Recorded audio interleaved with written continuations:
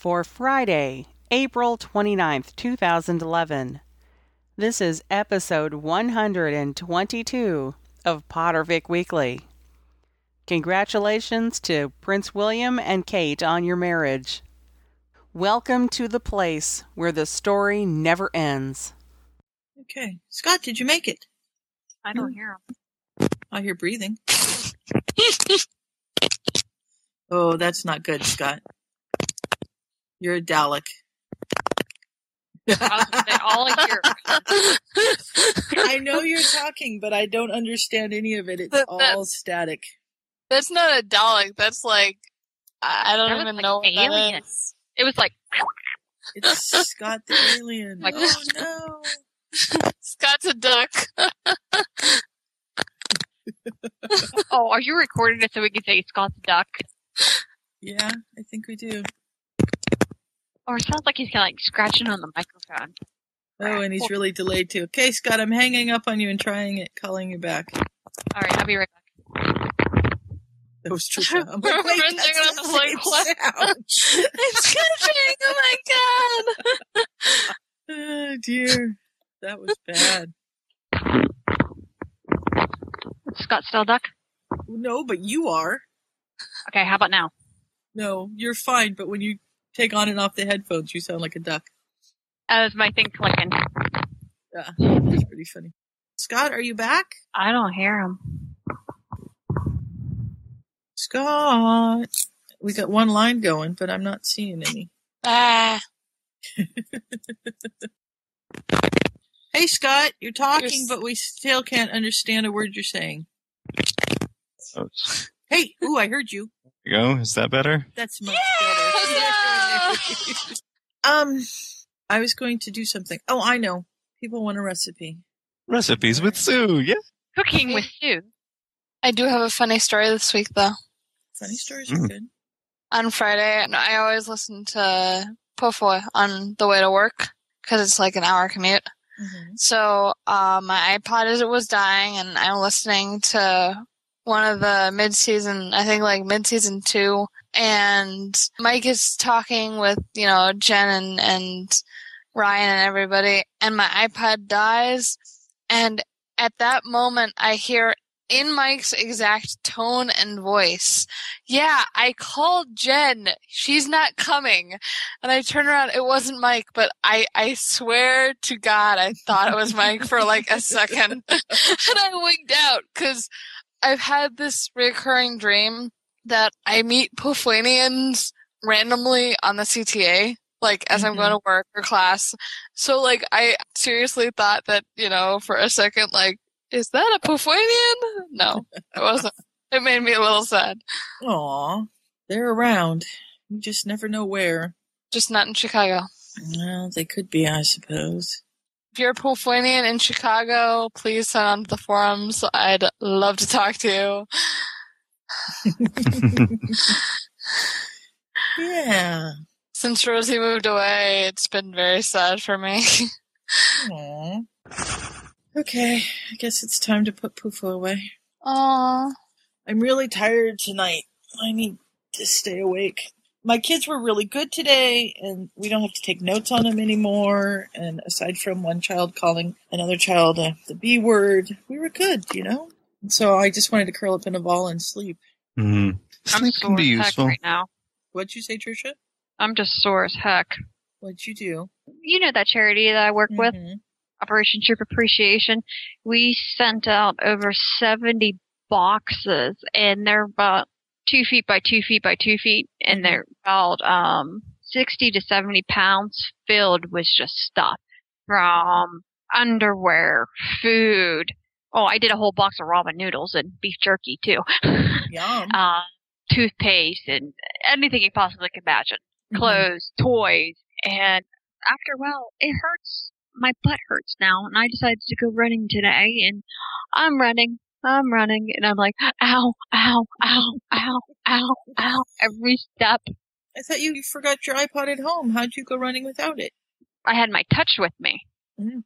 And so I tried it out, and I thought I needed the little thing that goes on my iPod, Right. and it worked. Cool. I was just like really totally impressed with it. It's just too darn heavy to run with. Yeah, I can see that. Hmm. Anybody else do anything fun? How was the concert, Scott? That was good. Yeah. We went and saw the 3 different university choirs who all came down, and they did some parts by themselves, and then at the end there was a giant mass choir, which was awesome. I actually have notes this week. Well, I have note this week. Note. I got one written. But I have a few other things in mind, but none of them are actually written. I have a half a page on the first chapter, and that's as far as I got.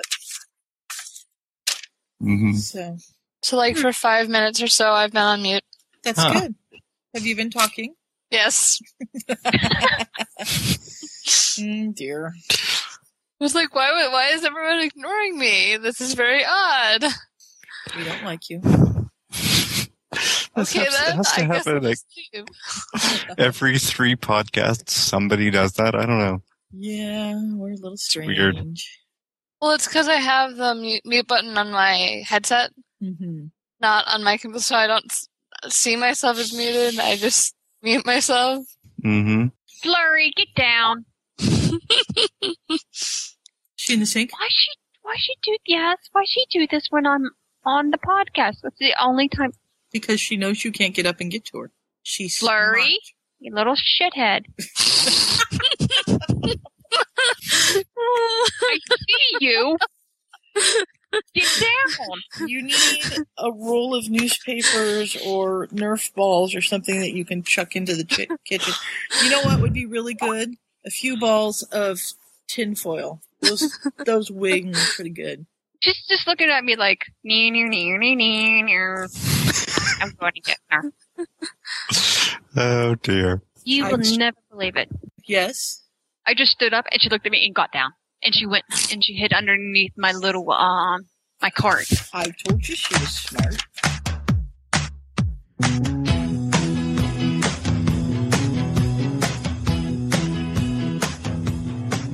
Hey Ron, the next time.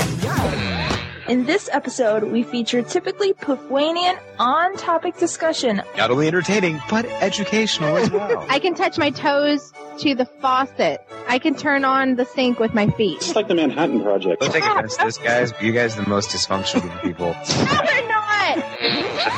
We'll always laugh before the end. Perfect Weekly, where the story never ends. Welcome to Potterfic Weekly, everyone. I'm Scott. I'm Sue. I'm Trisha. I'm Kat. Perfect. And this Did week we make it? we don't have Scarlet duct taped in the corner. Sad. No. Unfortunately, she has to study for, things like school and exams and stuff, so. Yeah. And when this comes out, it'll either be the dead of summer or like September, and people will go, why is she studying in September? Well, Yes, well, we're from the past. so this week we are continuing or finishing up Moon and Stone. Mm-hmm. Chapters 7 to 12 and the epilogue. And the story is, again, authored by Andrea 13, who wrote the Thinking Cap stories, and Persephone Corey, who also wrote a Founders fic kind of based on those. And they sort of got together and wrote this one, which is not in the same universe as that. It's confirmed later on in the story, but you can already tell because some of the things they mention are a little different. Yeah. But I could see, and I'm sure they were written in reverse order. The Thinking Caps were written first and then this one. But I could see taking this one and writing the Thinking Cap stories from it, Mm-hmm. if that makes sense. I would not be surprised if this Sorting Hat was the same kind of Sorting Hat, Mhm. but it's not exactly the same because a lot of the things that happened in the longer Thinking Cap fic that we didn't cover Mhm. contradict things that happen in here. Right. And even the fact that the founders were so incredibly surprised by Salazar leaving a basilisk in the school, whereas Mhm. in here, as we'll see, they all know about it. Right. So, Yeah, it is a little bit different. but anyway, we start out with chapter 7, and we've skipped a bit of time since the last one because Salazar and Helga have been together for quite some time now, and he's just starting to get gray hair and things like that. Yeah, and they've had the school open for a Megan while. apparently knit them a blanket to apologize for being scared of him. Yeah, it incorporates signs and symbols for protection. And like Salazar doesn't think that he's going to need protection from sea serpents, but, it's nice to have just in case. It's the thought that counts. Yeah. Sometimes, you know what? You never know. Mm-hmm. Nessie might come and Protection. visit. Yeah. Who knows? I wonder if they have the sea serpent. Is that Nessie, the Loch Ness No. Monster. No, I'm thinking the squid. The giant squid. Oh, the giant squid. He's not he's a squid, though. A sea monster? We don't know what a sea monster would look like. It could look like Sea a giant serpent. sea serpent. Mm-hmm. Salazar probably couldn't talk to the squid, but it doesn't sound like there is a squid yet, as far as we know. At least the squid is never mentioned anyway. That's true. But And they're kind of having some alone time, and they're all snuggled up, and he says, I think I would like to hatch a basilisk. And she's not paying any attention to him, and she says something totally off the subject and then went, what? A basilisk? What? Well, she says Herpo is not the Greek Parselmouth I thought you were paying attention to, which Herpo was the first one to hatch a basilisk, according to the famous wizard cards and things. Oh, okay. Yeah. It was actually Asclepius, who I mentioned last week as possibly being this medical Greek Parselmouth. Apparently that's who they were thinking of, so yay me. Yay you. Look at Scott. He gets a gold star. He does. Which is better than a basilisk, so there you go. And so the rune spore, is that a type of snake as well? Yes, Yeah, that's in Fantastic Beasts. Okay. It's a three-headed snake. Aha. If memory serves, one sees reason, one see, they, 3 heads combine as one. They think as one being, but they have different uses. Okay. 3's Okay. always a magical number. Yeah, makes sense. I don't actually have the Fantastic Beasts and I British have it in my Ages, so I do. It's I've read them once. Mine's missing, so I couldn't look that up. But apparently, his reasoning for starting this out, besides the fact that it would be a neat experiment and he likes magical snakes generally, is he wants another layer of protection around him on full moons. Mm-hmm. And they still don't get it. I mean, they've obviously been together for years at this point, and he still is terrified that he's going to get loose and hurt somebody. And the other 3, they just don't get it. They still don't understand how terrified he is about this. So when he says, this is what I want, she's like, but you already have Godric, and he already has the sword, and there's no way you can get out of the stone anyhow. Why? And he's just adamant, I have to have more protection. Which still reminds me of Remus. There's nothing that he could do. Even if he hatched 6 basilisks, he still wouldn't feel really safe, I don't think. No. It's a phobia for him. His worst fear, basically, is him getting out somehow and hurting somebody, and especially one of them. Right. But he also kind of likes the experiment, and he figures he'll introduce the basilisk to Sarah, who is the Gryffindor Parselmouth that we met in the last chapters. And she is sort of going to become a Parselmouth healer. So she's more often taught by Helga than by him, but they have a fairly close relationship, it sounds like. Yeah. Well, if she's the only other Parselmouth around, I can see that. And Helga's the one who sort of thinks of the possibility that it might be good for him to have another animal there. He hadn't even thought of that aspect of it, and he can't really bring himself to hope in case it's not true. But Right. Because it seems like really he has more troubles with, how do you say it? With the transformation? With the not just transformation because of smelling all the people. And with an animal, I mean, even we know with the Marauders, it was ideal. He didn't seem like he would attack with the Marauders because they changed into animals. Well, there's also the fact that, both with Basilisk and with, Stag, they're both bigger than a werewolf. And that does count for something. Right. Well, she isn't bigger than a werewolf to start with because she's a baby basilisk, but she's going to get huge. So, Eventually. And she apparently grows really fast. Mm-hmm. Yeah, that's another point that makes it seem like there's been more time, is apparently the transformations got even worse once they started gathering more students for the school, just because somehow the werewolf knows there's lots of humans around and it gets more frantic. There's fresh meat about. Yeah. And he thinks, I've found another Parselmouth, so it's not outside the realm of possibilities that there could be someone that could work with the stone. And so someone could inadvertently let me out. And they said, well, we'll just tell them not to. And he said, if you tell somebody not to be somewhere or to go somewhere or to do something, then they're more apt to go and do those things because they've been forbidden. Seems like kind of. Remind you of anybody? Not even that. Like it reminds me of Order of the Phoenix when the article from the Quibbler got passed out, and Umbridge is like, "Yeah, you're not allowed to read the article." And then the narration made the comment of, "Yeah, if there was anything Umbridge could have done to make everyone in the entire school read that article, it was that." Right. Forbid them to do it because they're all going to do it. Yeah. Yeah. So she says, okay, just be careful. And they kind of have a little bit of more of a talk. And then it jumps to Godric flopping down in his comfy chair in the staff room, groaning. 14 explosions. 14! You thought of Neville. Yeah, I know. Point time. It's Neville. Either the students are getting worse or I am. Or they're doing it on purpose. And yeah, I'm sure there's a few that are doing it on purpose. Mm-hmm. And Salazar is having trouble because he can't get the toad to sit still.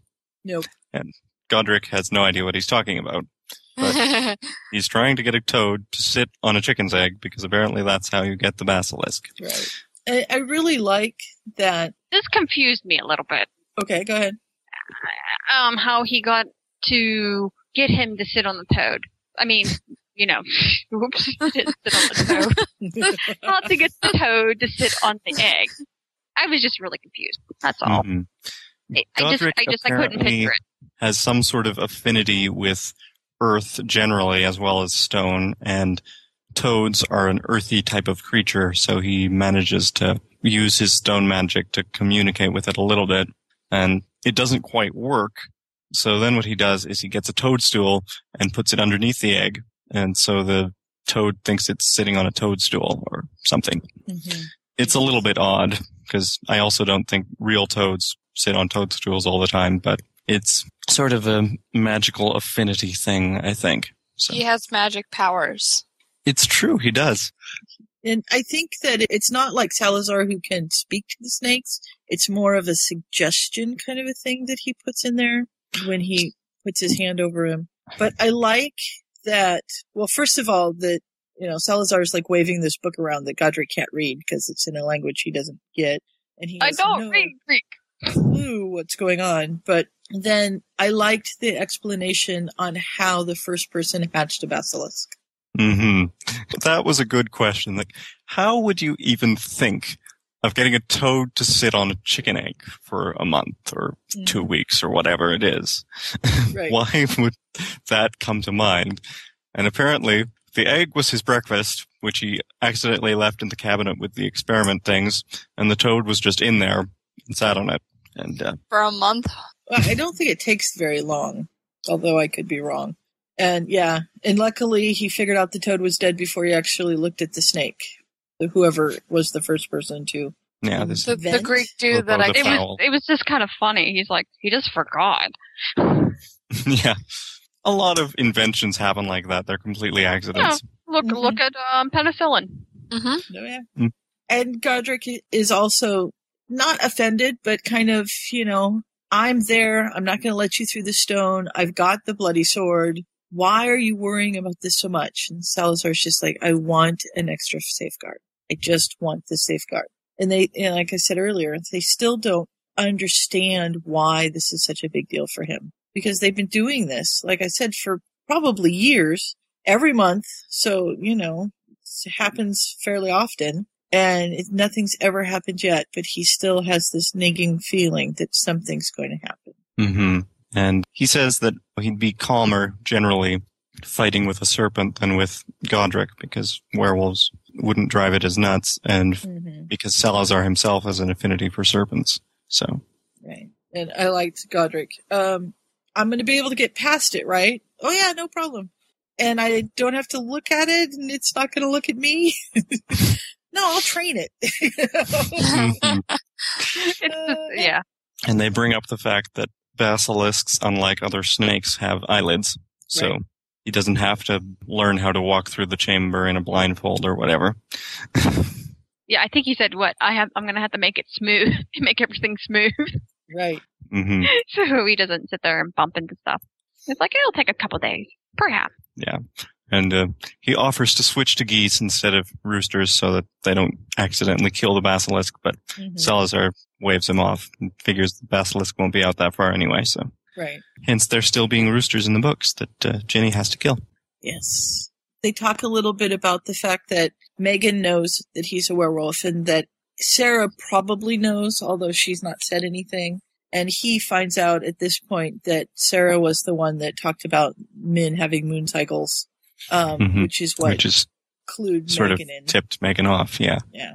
And apparently she's not really uneasy around him anymore because he's a werewolf. It's because he's from that particular group of wizards that were around her home in Chester.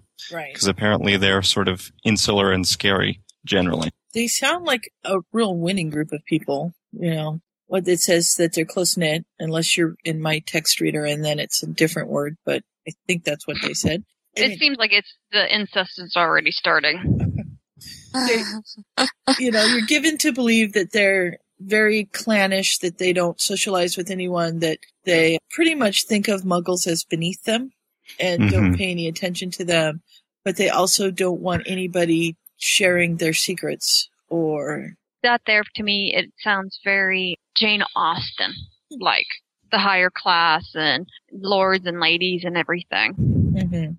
Yeah, well, they're obviously not very friendly people. Well, I mean, this is supposed to be like more than 1,000 years before 1991, so like that was not a generation after the witch trials got really, really big. So, I mean, I wouldn't really be that trusting of muggles either. I mean. Yeah. But they don't feed anyone to dragons, apparently. No. Yeah, it gives the dragons indigestion, so we're going to do that. I like that. Yeah. Yeah, so we said before that Godric goes down and convinces the toad to stay. And yes, because it's gone again. Yeah. Salazar has to summon it from a corner somewhere. It's like Trevor. Just runs off.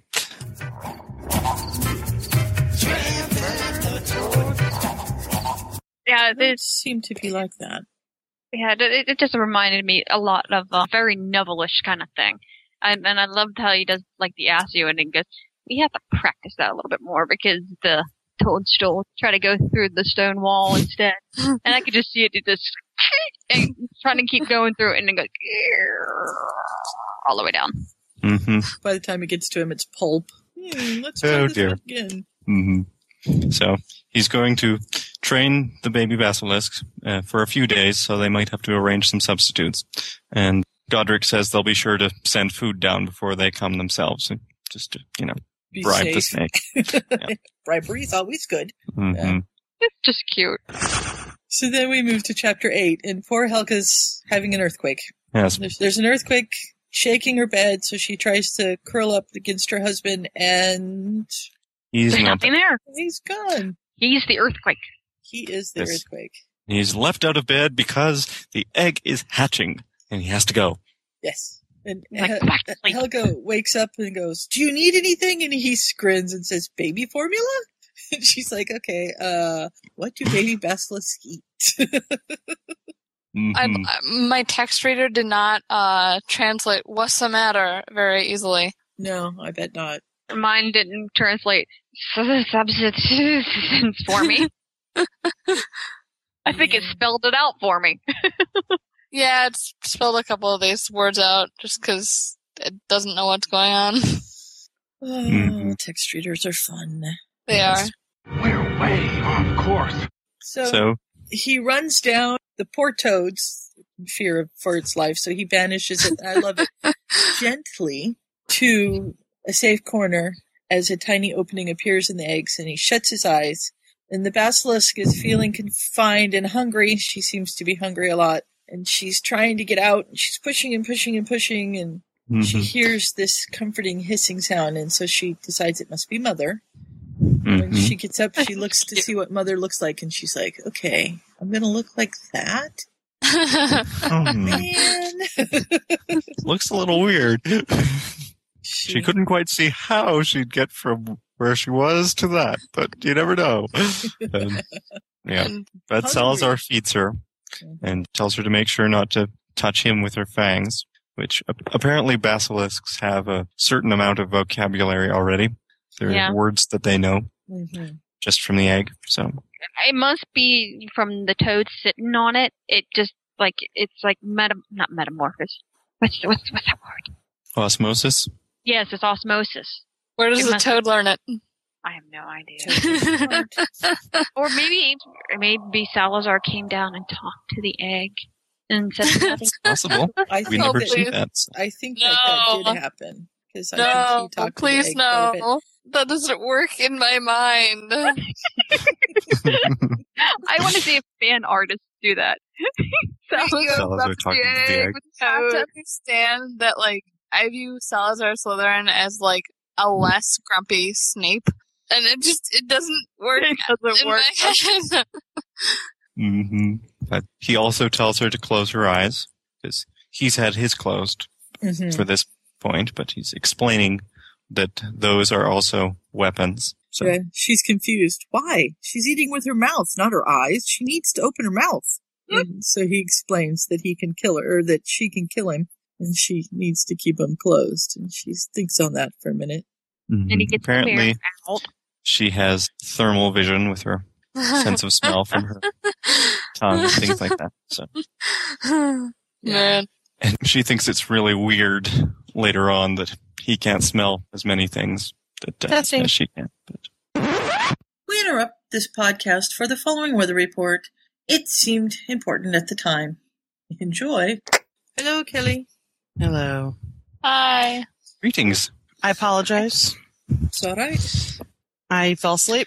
It was 115,000 degrees today, and I don't have air conditioning in my car. And I got home and turned the air on and lay down in front of it and was out.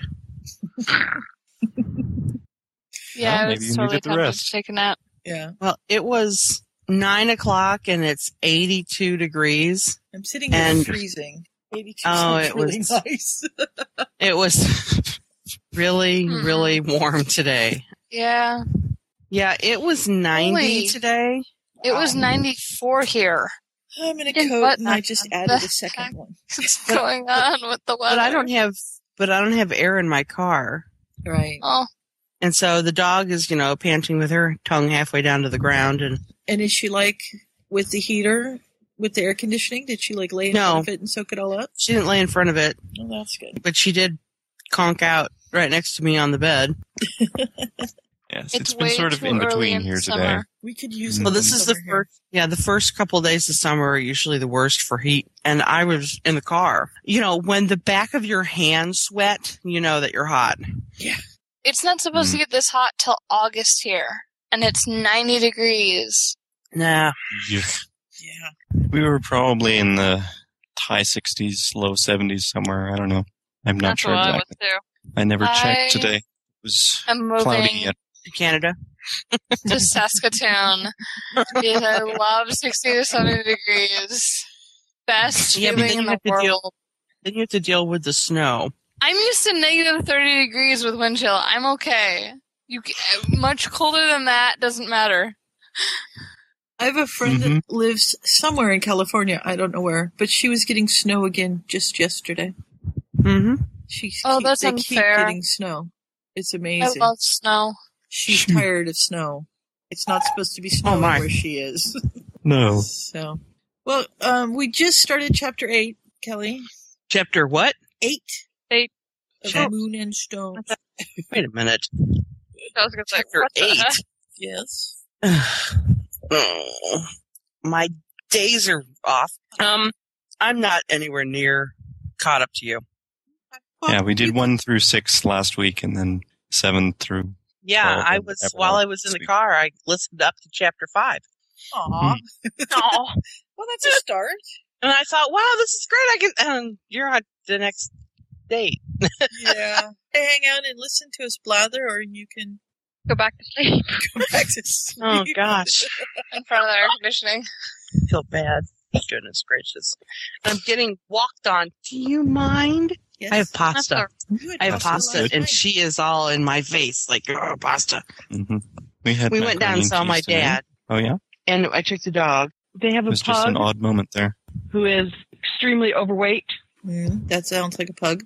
And a chihuahua. So she was in between the pug and the chihuahua. You keep cutting out. She was between a bug and a something. She's between the pug and the chihuahua. And the pug and the chihuahua was chasing the chihuahua everywhere and was being chased everywhere by the pug.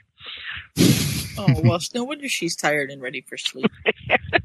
Sounded like the pug needed exercise anyway. So Yes, Winston needs exercise. Winston Churchill? Yeah, he kind of looks like Winston Churchill. It's kind of scary. Yes. You name your animals and stuff like that, and they kind of become what they are named. Mm-hmm. That's why you should never name your dog like Klutz or Chase or Killer. It's very bad. Killer. Bubba. He becomes a couch potato. The person I adopted my cat from named her Pouncer, and she chases her tail. Like, she'll pounce on her tail all the time. It's like, you're ridiculous. Yeah, mine's a big old press. I wonder why. Does yours like to play hockey? She does like to play hockey too. There you go. Yeah, she'll play goalie with me. Like, I'll throw things at her and she'll stop it. And, like, she does her little licking thing and she's like all prissy. I'm like, yeah, you are a flower, aren't you? We now return you to your regularly scheduled podcast. Do you have any comments on the first 5 chapters? It's been interesting. You don't get any sense of what the time period is very well. There was one word that actually kind of threw me out, the word antsy, where Salazar at some point said that he was just antsy. And that kind of doesn't sound like a word that was used around when this was set. Yeah. That makes sense. But you really don't have an impression that this is around 1200 AD, because a lot of what you see them doing is very much what wizards and witches do now. Right. So, yeah, I got up to the point where they were welcoming the students to school. It's a good story. I like it. Yeah, it's been kind of fun. Tell you that I didn't see the Salazar-Helga pairing coming. I was like, wow, really? Well, let's get married. Okay. Yeah. Ta-da. Yes. There is a lot of time skipped in these, though. They jump months or years at a time, Well, yeah, so their relationship is sort of sped up that way. Yeah.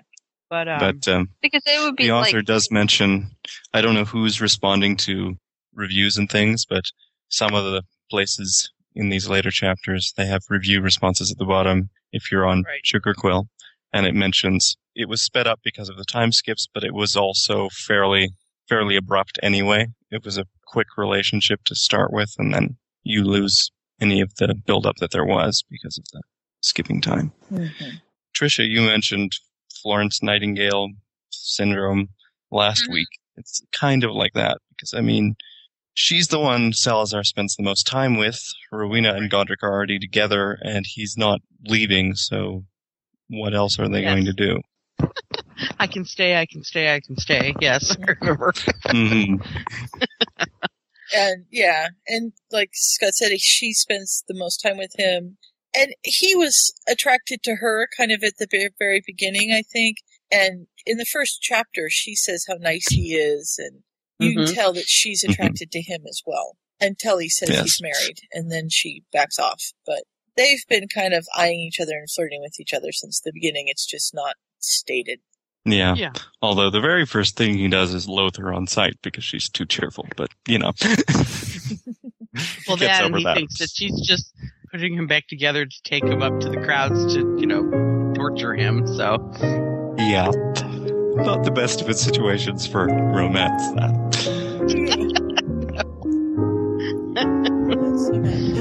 They figure it out eventually.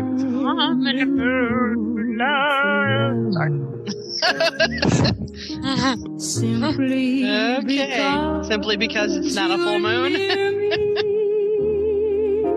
Well, he's in love again, actually, Kelly. He is again in chapter 8. Okay. Yes. It was very interesting to see why he didn't think that they should be training anybody but purebloods. And it wasn't a prejudice. Mm-mm. It was a fear. Right. And I thought that was very interesting that now it's a prejudice. Right. It has been warped to that. Legends So- have a basis in fact, but it doesn't tell you what the facts are Right. necessarily. And in his case, it was a fear. It wasn't that he thought that Muggle-born wizards were any less a wizard, but, it was we're waiting for the pitchfork-waving, torch-bearing mob to come, attack Right. everybody.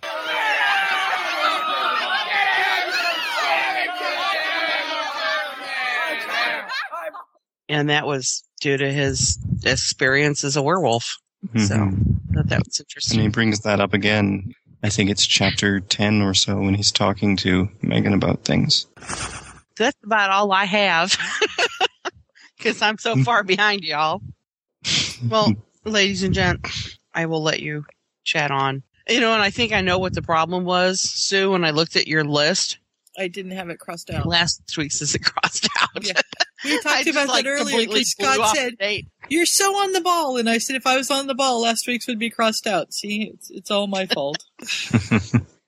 Well, take blame. if you finish reading them all by the time we're wrapping up, you can come back in, do final thoughts or whatever. But I don't know Yeah. Maybe how I'll long send will a take. voicemail. I'll be interested This is to know Kelly from the past. what you think of it. You asked me about it yesterday, and I thought, oh, she must mean the first part of it. Like, Nope. Nope. oh.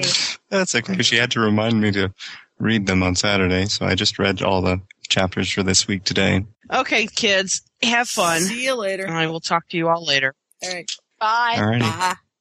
Bye. Bye. So he's feeding the basilisk. See me jumping right in? Am I good? He's Good. feeding the basilisk this meat and milk mixture that Helga has sent up, and she thinks it's really good. And she really likes the fact that she didn't have to kill it and it's not been alive enough to wriggle. Because, your first meal wriggling, that just doesn't sound very good. I don't want any meal of mine ever to wriggle. Oh, well, good. Then we know you're not a V. Jello wiggles. Now we can eat Jello gelatin with our bare hands. Introducing Jiggler, a fun way to make and eat Jello gelatin. There you go. And I don't like Jello. 2 years ago, I had jaw surgery and I was on a liquid diet for a month. I don't like Jello anymore. No, I can understand that. yes. And Salazar knows that she's a she because she doesn't have the red crest, rooster crest. Mm-hmm. That a male would have.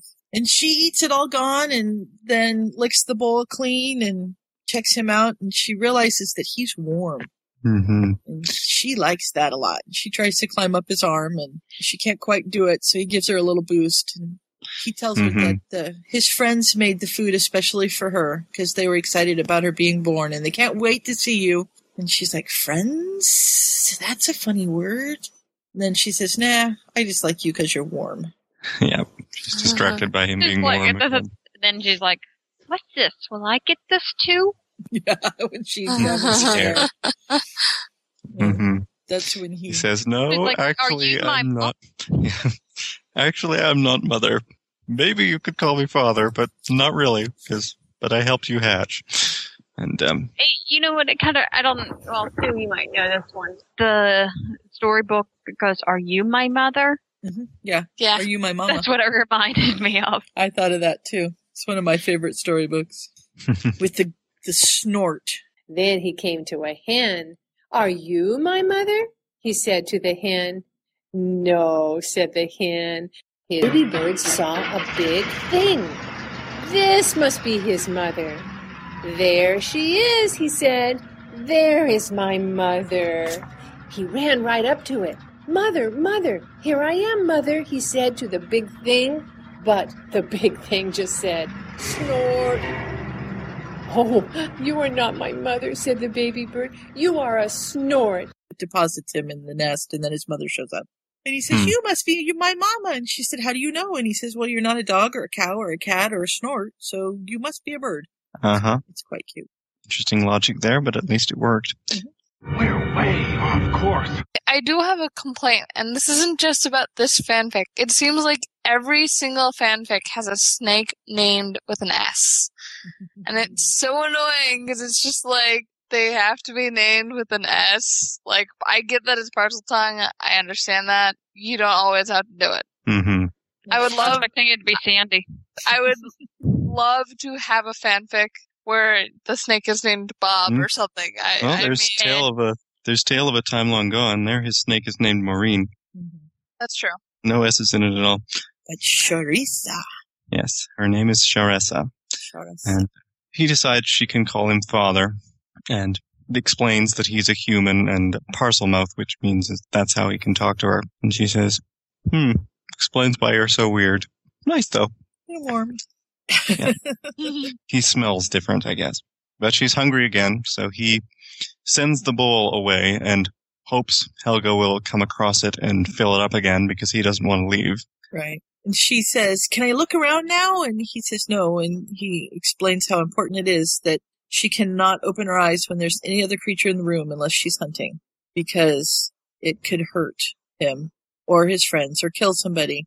And she says, I don't want to hurt you, but not ever. And he continues to explain, and I like it when he says, I really want to see you, but I want you alive more, so I won't look at you. So she learns very, very quickly. I like the characterization of the snake. It's very simple and not too many human emotions in there. Very simple kind of logic. Mm-hmm. And what first makes her want to look around is she can smell the toad, who's off in the other corner. And this is where he explains that humans can't see people being warm. They don't have the thermal vision, and they can't smell the various different things. And she thinks this is shocking that he can't smell anything. He says, well, we can smell some, just not as much. Yeah, she pities him. But then he says, look what I can do, and he summons the bowl and the food, and she thinks that's pretty cool. Yep. We can just let it come to us? How fun is that? Very strange, squishy stuff, but she likes it. And so he decides he can't wait any longer. He's going to go find Godric and Helga and Rowena and let them meet the snake, because she is so smart and so pretty, and he's just a proud papa. Insert rolled eyes here. Yes, but he's very much besotted and keeps making odd expressions at her and things. Anyway, he tries to make sure she remembers to keep her eyes closed, and she says, of course I remember. Memories shed slower than skins, which is an interesting metaphor. I like this sentence. Even if Godric hadn't already been told by Helga about the hatching, meeting his friend carrying a toad down the hall would have tipped him off. Yeah. Yes, it works. She's beautiful, Godric. Just beautiful and so smart. Talking right out of the egg, is she? Talking, understanding, asking questions? You have to come meet her. Where are the ladies? It's just so cute. It's just like, yeah. You could just see him, if he had cigars, he'd be just putting it in everybody's mouth. Yeah, and I think he's probably bouncing. Yes. Salazar does not see so. Salazar. I know. I'm just, yeah. Helga will bounce. I think she's rubbed off. He's bouncing. It really rubbed me the wrong way. I couldn't see it. I'm sorry. In most cases, no, but this particular Salazar, I think I could. I mean, this is just one example of many. I don't see the shrewd, he has this reputation of being shrewd and cunning and, all these qualities that make up Slytherin, and I see none of it. I like him as a character. I just don't see where he's supposed to, end up. Yeah. I think most of the times where he would be exhibiting those traits, like when he's teaching in the classroom or when he's figuring out how to make the basilisk in the first place and all those sort of things. We don't see as much of that because they don't give them during their daily life very often. We just see the parts that are about this legend being different. But I mean, this is why I don't like Founder Fics, because they have, 10 plot points and they want to create this nice little story in the Founders era, but they leave out certain things that need to be there to be like, these were the founders, these were, this is where they're headed. You can tell from, all these qualities that this is how they're known, and you can add the extra in there, but there's a basis that you have to start in. And it's the same in canon, it's the same in Marauders Fics. You wouldn't see a Marauders fic where James Potter is super polite to everybody and not, making fun of everyone, because that's not, we know from canon that's not who he was. And it throws you out of the story when you come across, and again, I like the character. It's a good story. It frustrates me, and this is the reason why I don't read Founders fanfic. Yeah. Except for podcasts when we make you. Yeah. Well, you were tricked. I was tricked. I thought this was Marauders, and I was so excited. I'm sorry. We'll have to find you a Marauders fic to do. Yes. I would like that.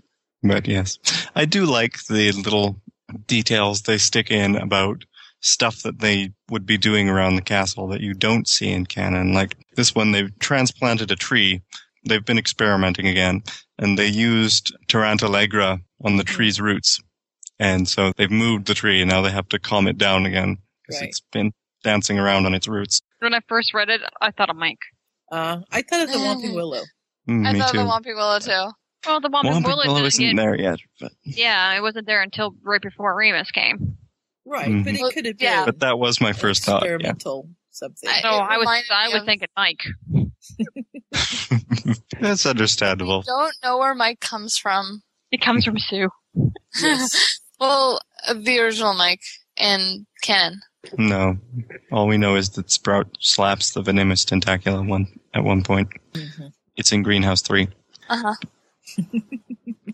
And I write several songs about him. There you go. They decide that they have to gather the rest of them because Helga will kill him if he takes Godric down to see her first, and Rowena would feel left out. And Rowena would kill them both. Yep. So they send a message charm, apparently. Oh, well, Godric just plays with the ground again, and then a regular message charm comes back. It's a cool trait. He describes to Helga what Sharessa thought of her breakfast, and he's very excited and is tugging her down the hallway. Yes. And she's happy that she liked her breakfast. And because he calls the snake beautiful, she's going, put some of your compliments to me in a different light. Yeah. It's cute. He's like, you're beautiful too. Yeah. Just different beautiful. So they get to the chamber, and Sharessa still has her eyes closed because she remembered. They've come in and meet her, and Helga has gotten a little bit more comfortable with being around serpents because, she's been around Salazar for years now, and asks if she can touch her. And so she pets the basilisk, and Sharessa really likes that. It's how I think a cat thinks when you pet them. That feels nice. Who is she? I like her. Oh, don't stop. And Salazar says this is his wife, and she says, does that make her mother? He has to ask Helga if she minds. He's like, not exactly something I'd ever thought of, but She doesn't bat an eye, does she? He says, well, I'm not going to introduce her to the toad of the chickens, so, Yeah, it works. Godric then scratches her eye ridges, and she almost falls over from that, because that's apparently really good. Godric has the magic touch. It's partly, well, she's apparently a friendly type anyway, but she's also has been eating and is already growing, and so the skin is getting tight and itching. Mm-hmm. Yeah. She's growing really fast. Mm-hmm. Ooh, look at that. I got 3 snorts out of that. That was pretty good. I'm holding my nose. Okay. Are you okay? Yeah, I'm fine now. Okay. Apparently, Shrestha is jealous. He talks about her shedding her skin, and she says, "Oh, you know everything." And he says, "Well, I've known a few serpents." And she's like, "Others like me?" He says, "No, none quite like you." And she's like, "Good." He's cute. He's very cute. And then she decides she's tired, so she's going to go to sleep, and they decide they're going to leave her alone, and he's just beaming. Isn't she beautiful? And they're all kind of amused by him. Yes. So we start off chapter 9, and she's growing really quickly, apparently. And Salazar's decided to save the skins. I don't know if it does actually give her a size or not. No, I don't think it does. I don't think so. Just that she's big. He's worrying a little bit about how fast she's growing. He's keeping all the skins because who knows, they might be useful. And then he realizes it's almost the full moon and he hasn't mentioned anything about that, which was a little short-sighted of him, but there you go. And he tells her that she's going to have company because Godric will be spending part of the night down there. And she wants to know why. And he says as protection because there's going to be a beast in the chamber. And she says, well, what kind of beast? And he explains that it's a werewolf. And she knows wolf, but she doesn't know werewolf. Wolf is one of her vocabulary words. Mm-hmm. I wonder if he gives her flashcards.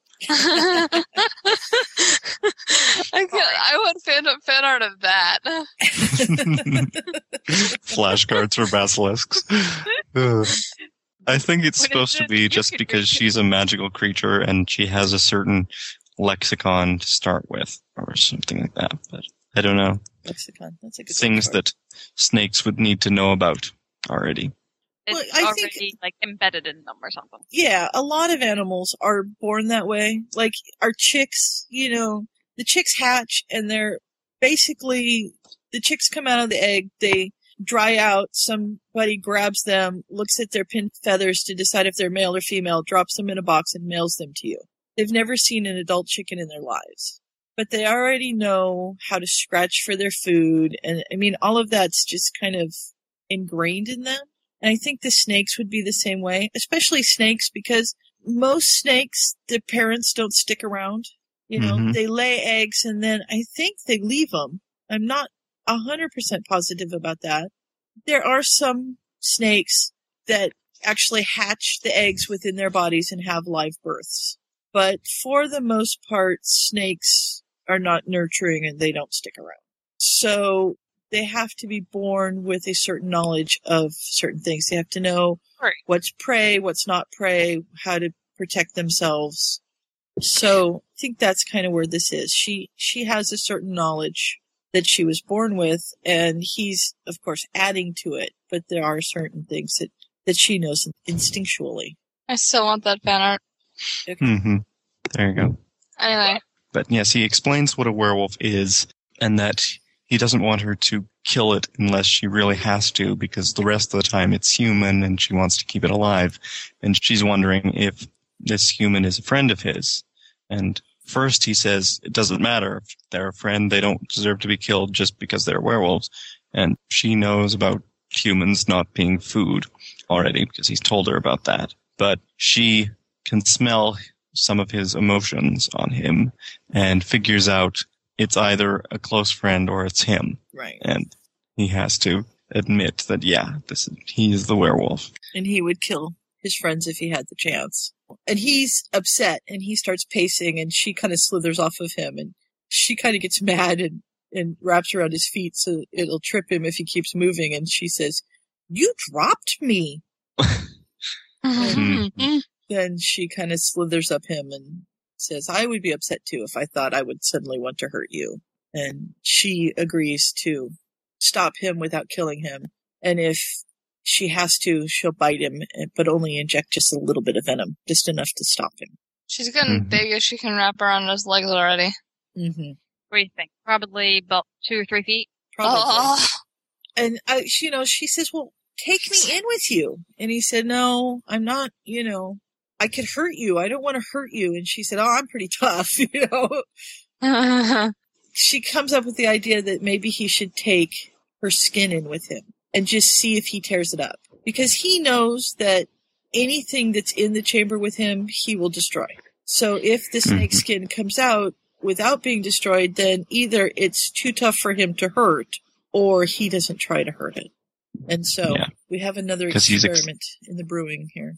Yes, because he explained to her that werewolves hate humans, and she notes that he didn't say they hate snakes. And he sort of thinks maybe it's because the werewolf has some vague idea that it used to be a human, so it's even more against them than anything else. Yeah. But yes, they have their experiment. He's going to take in her last skin that she shed. And we skip over the full moon itself. We come back to the story when he's just transformed back again. Right. And he tries to get up when he hears Godric coming in, and usually he can't move at all. But this time he actually can kind of get up. He manages to get into a half-kneeling state, which is a huge improvement from his usual. And Godric is really surprised to find him the way he is.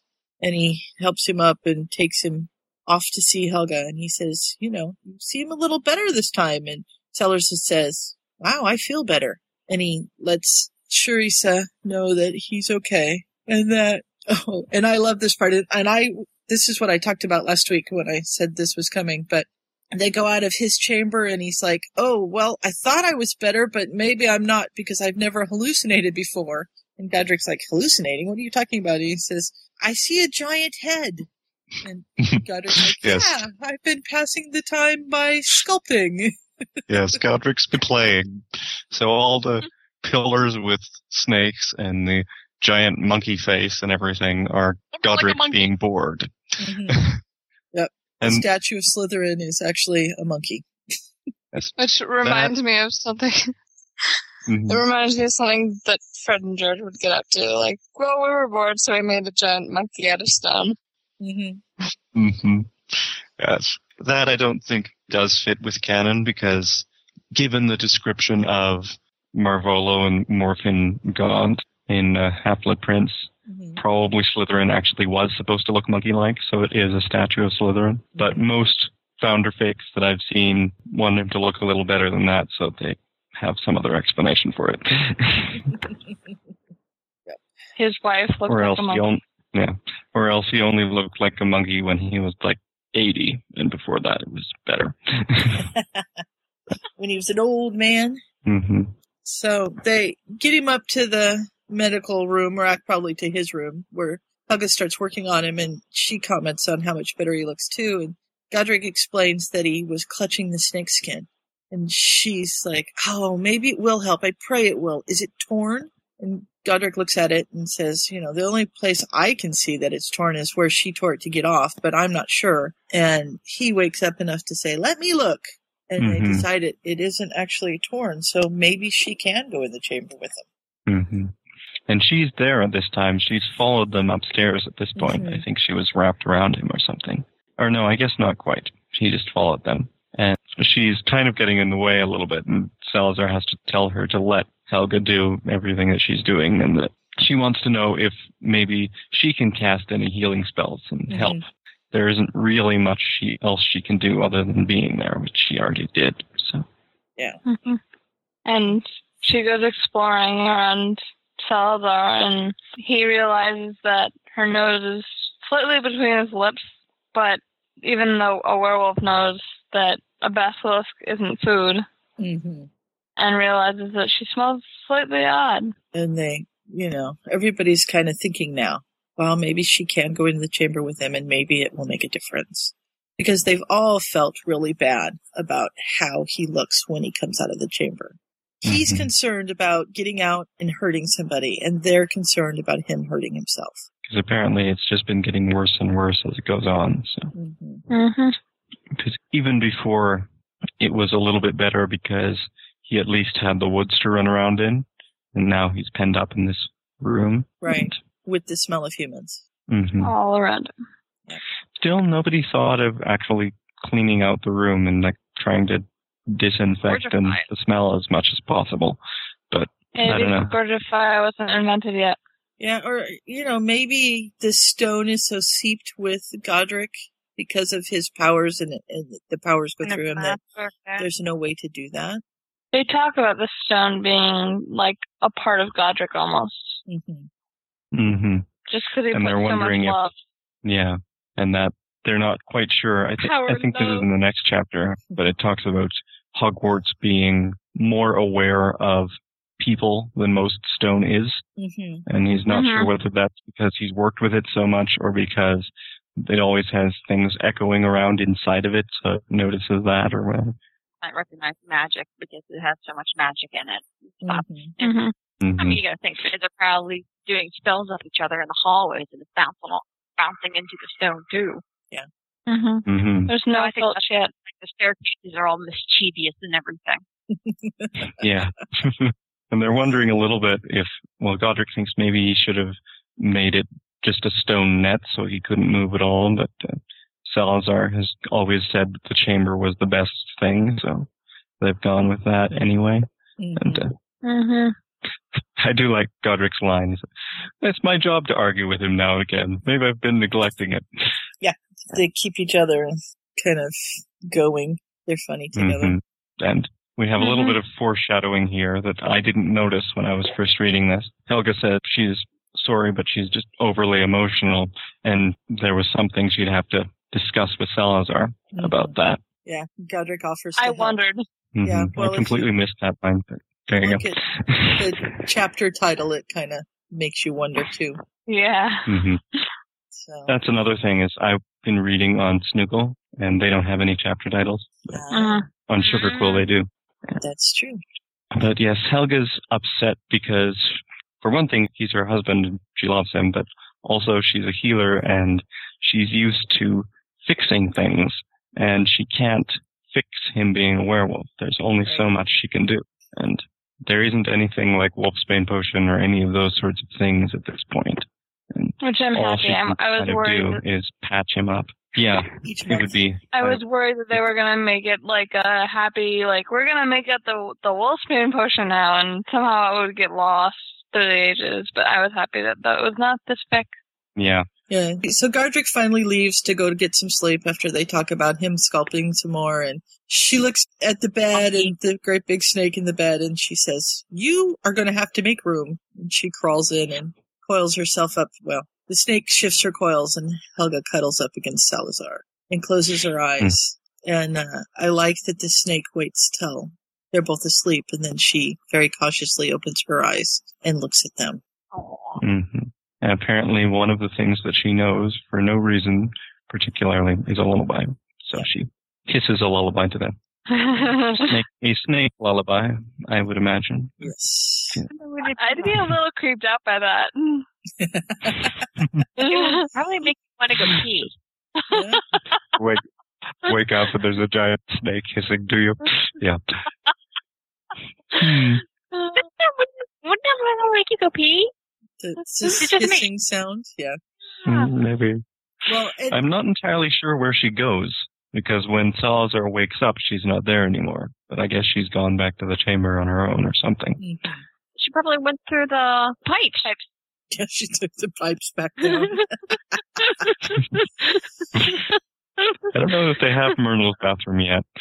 They haven't mentioned any bathrooms. I imagine they have something, but I hope who knows? But there's more than one entrance to the Chamber of Secrets from what I understand of canon. It's just the only one accessible to people is through Myrtle's bathroom. Mm-hmm. And this, obviously, it's accessible because that's how he's made it. He's made this as part of the castle. And before they had students, they all went down and waited, and sometimes they still do. So there's an easier way to get to it. It's just in a part of the castle that they don't use very much. Mm-hmm. I sort of imagine it connected to the caves kind of beneath the castle, sort of like where the cavern with the lake is or things like that. But anyway, he wakes up and Helga's there. He has a moment where he hisses in case the snake is still there before he opens his eyes, but it's just Helga. And she lets him know that he did seem to be a little bit better this last time, which he thought he was, but he couldn't be sure. Yeah, he thought he was calmer. Mm-hmm. And he's trying to remember. He doesn't remember being transformed very well, but he doesn't think he ever attacked the snake skin that he can think of. So, and there, he's got his soup. Helga gets a tray of soup for him and rearranges the pillows, and she's still lying in bed with him at the time, and she starts to bring up something, but then decides to wait until he's finished eating his soup. And he wants to know what she's going on about, but she insists he eat the soup, so he eats his soup. Yeah, you need your strength. Go ahead and eat. So he eats, and finally he's done, and he says, you sounded very serious before you said never mind. So, talk to me. And she says that she's pregnant. And, we're to have a child. And he's like, oh my. And then, is it well? And she says, it's too soon to tell, but it seems to be healthy. And I know you weren't sure about this. And we only talked about it once, but I really want you to be happy. And he says, well, I don't know if this is something that can be passed on. And she says, well, at least I know he didn't transform last night in the womb. And he's like, oh, crud, could that happen? I never even thought of that. Yeah. I don't want this baby to eat you from the inside out. There are movies about that, I'm pretty sure. I had read a fic that was, it was a Thompson remix, and it was the full moon, and since she was, whatever the thing. Metamorphagus? Yeah. Metamorphagus. She's able to transform her body because the kid, kind of almost transformed, and she got, really, really sick. It was a good fic, though. It's a really good fic, but. Metamorphomagus. Yeah, Metamorphomagus. Depending on where you're from. It's mage as in magic is how I always figure those out. So it's Animagus and Metamorphomagus, but I don't know. Something of that sort. You guys forgot the M anyway. But yes, he does want to have this child. He's just worried, and they affirm to each other that they love each other. And he says he can't guess whether it's a son or a daughter because even though there's supposed to be something with snakes in prophecy, he doesn't have the sight. And I was kind of thinking we needed to have the one from Barb's trilogy pop up and tell him things, or if it turned out that Sharessa had the sight, that would have been... But no, they didn't go there. I would have stopped reading. Yes. But he points out that he doesn't have anything to pass on. Apparently, Slytherin wasn't his family name. He took that himself from the Parseltongue after he got kicked out, which kind of makes sense because it's another one of those ones that really his great-great-grandparents just decided to be called Slytherin even though none of them were Parselmouse, Maybe they all were in fics where that happens, but yeah, like Remus Lupin asking to become a werewolf. Was he asking to become a werewolf? Wait a minute. So... And he's worried whether he'll be a good father, and she has observed him being a great teacher and also cooing over his basilisk, so she's pretty sure he'll be a good father. Yeah, I think he will too. She says that she likes touching him, and he says, I like it too, and then they, we're fortunate we found each other. And our child is going to be fortunate. Yes, they have I'm some conversations about how wonderful they both are, which neither of them agree with applying to themselves, but, And then they stop talking. Wow. Yeah, well. Shift chapters. And time. And in a response to somebody else, the author apologizes for the attack of fluff in this chapter. But, It was good. You gotta have it in there sometime. Fluff is not bad when it's matched with angst. You need to be literal. You can't be always serious in your life. We're on chapter 10, Stone Walls for a Reason. And we've skipped another several months to another full moon, but we know it's been a while because he talks about Sharessa having been in with him several times. But for some reason, this particular full moon, he's more agitated than usual, and he can't figure out why things seem to be even higher than they often are. And suddenly they realize I think Rowena finds out there are Dementors surrounding the school and coming closer. Yeah. And so they've worked with kids before. They've had drills because they are kind of out in the middle of nowhere. And there has been, as we've talked, the witch burnings and stuff like that hasn't been that far in the past. And so they've taught the kids to come to one place so that they can protect them with the stone walls. So they sound the alarm, and the kids all meet in one area. And while Rowena and Helga go out to see what's happening, Salazar and Godric go down to make sure all the kids are there and to lock them in. This reminds me of, I used to counselor at summer camp, and at the end of like free swim time, we would check the buddy board to make sure that everyone was out of the water. And once someone forgot to switch their buddy tag, so like they had to sound the alarm, and like half the counselors went looking in the lake while the other half like counted the kids. Right. And it turns out that they had just forgotten.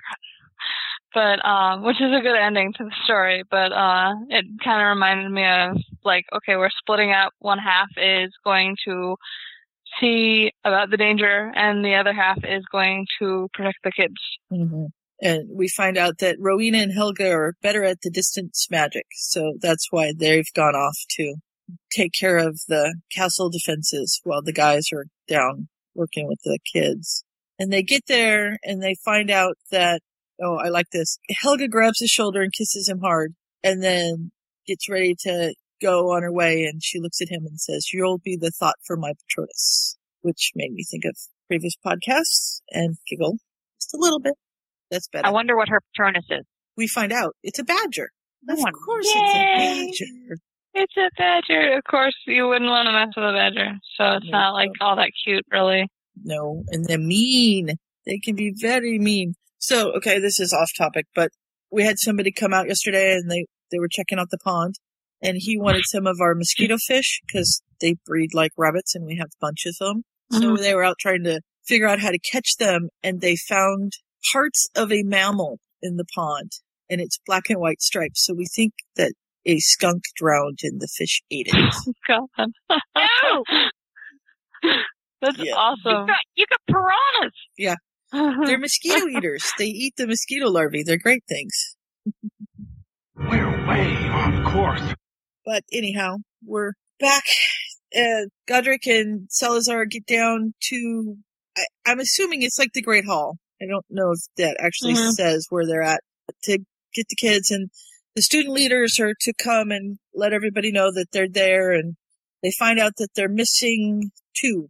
And at first they think they're missing 2 Ravenclaws, but they find out that one of the Ravenclaws was just lost in among the Gryffindors. So there's a Gryffindor and a Ravenclaw missing. And is it Megan or is it Sarah? I can't remember. It's Sarah, who went after Bedward? I'm not sure how to say that. Neither do I. But anyhow, she's gone after him, and she shows up a few minutes later with him in tow. Mm-hmm. There was only the one missing Gryffindor to start with, because they thought there was a missing Ravenclaw, but he or she was in with the Gryffindors, and they fixed that out. There's a missing Gryffindor, and Sarah dashes off after him, so then there are 2. But yes, Sarah gets Bedwyr. I don't know how you would say that either. It's a Welsh name anyway. Bedwyr, something like that. Back, and Godric closes the doors, and everything's sealed in. And they go off to the battlements or wherever it is they're going. Yeah, I like the Salazar has this great idea. Do you think a basilisk's gaze would work on Dementors? I don't think they have eyes. Oh, darn. It was a good thought, anyhow. You know. He kind of, I mean, some of the banter kind of, I think it just, I want it to be Marauders in a way. Like something like that. And also, like, as Kelly said, it's not really well time period in, I guess if that can be a word. It's not even, you know, if the dialogue were in plain English, just the way that it's phrased doesn't seem like it was written to take place 1,000 years ago, which automatically, as I'm listening to my text reader, makes me think, oh, this is 1970s, Marauders era. Oh, wait, this isn't right. Yeah, but the thing is, you know what? I'm not a writer or anything like that. I think it would be difficult to try to write in that kind of era. brought up in it. It would. No, it's very difficult to write time. I'm more talking about the description the rather than banter. the dialogue. The banter, the description, it just kind of reads like it's a modern day kind of a fic. Mm-hmm. I don't know. It would be hard to really work out how they would have talked because they'll be talking in Old English or whatever. But the closest we could get would be to try and set it like Shakespearean or the BBC dramas like the Jane Austen thing or whatever. I'm not talking about dialogue. Dialogues is a thing of its own because you gotta find the balance between will a reader understand it and are you being true to the period of time that I know you weren't talking about that necessarily. But it's kind of like how Helga and Rowena are like almost viewed at the same level as Salazar and Gryffindor, or Salazar and Godric. Mm-hmm. And that wouldn't happen as much as I despise that fact. In history, it would not happen 1,000 years ago. So it's weird when you're not reading it and you're listening to it, it's weird to think this happened 1,000 years ago. We're reading a fic about the Founders and not the Marauders when the banter is so quick. And, I mean, most of us have written, or have read, I can't talk tonight, I don't know why. Most of us have read at least a few Marauder era fics, and the banter is quite similar to this. Right. Mm-hmm. Well, people get that from the twins, too, because they apply the twins' characters to the Marauders, really. That's true. And we did talk about this last week, and while it's true that at this time period, the women would probably not be seen as equal, they do appear to be kind of an exception. That's part of why I think that they started the school and they're kind of in the middle of nowhere and everything, because it would have been frowned upon, quote, polite society, that the women are more equal, but that these are just really unique people who saw something in each other. And I get that. I'm explaining why it makes me, I think of it as a Marauder era fic so much, because it reads like one. Yeah. Mm-hmm. And you get that because they are four best friends, and we sort of have to make up their character because we really don't know anything about them except the stuff from the Sorting Songs, which is very stylized. Mm-hmm. But I see your point there. You get a little bit more of the sort of social structure when Salazar is talking to Megan about her town and their life around there, because it's a little bit different than how they are in the castle. But And I love those chapters because those take me back. Those really remind me of this is a Founders fic. Yeah. At any rate, we have a giant army of Dementors apparently massing on the school, and they've circled around it and haven't found a way in, so now they're kind of coming to the front door, so to speak, through the gates or whatever, and trying to come that way. And Salazar, I think it's Salazar, says, is there any other way that you know of to drive off Dementors besides the Patronus? And Rowena says, no, if I did, I would have done it. But I've tried wind, and that sort of works, but it doesn't work very well. And Godric says, well, I can try sealing them up in stone, but I don't know how hard it's going to be. And here we are. I just thought of this just now, actually. But last week I was talking about how, well, at least they don't all have powers over the elements and things. And it turns out that Rowena apparently controls weather, or knows a lot of spells for that at the least. Because she does a lot with wind and frost and things like that. Yeah. I guess that wasn't quite correct, but there you go. Guess they're all special people.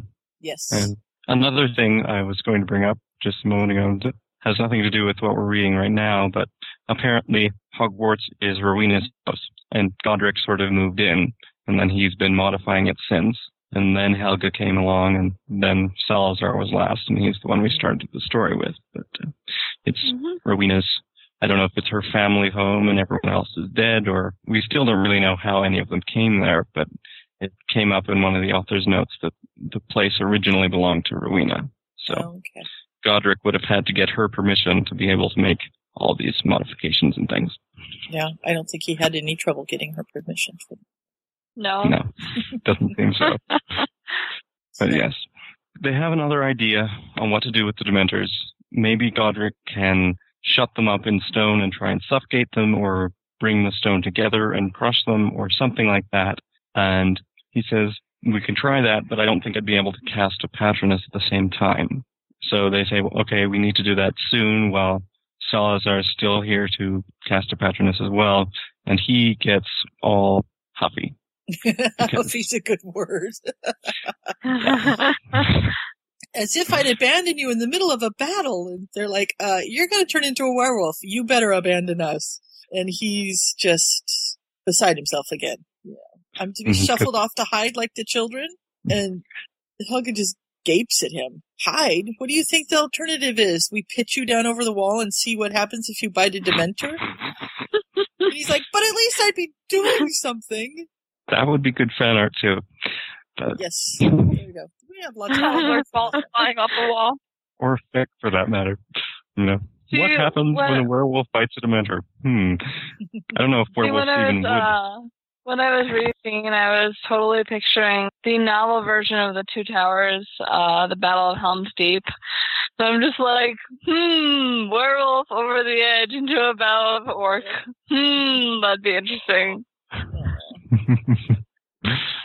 Yeah, they're sort of going back and forth with each other, and Salazar is just mad, and Rowena finally goes, what are you two doing? We have an army of Dementors to fight, and you're arguing. And he's like, I'm not quarreling. I'm just not useless. And Rowena sort of has to mediate them both.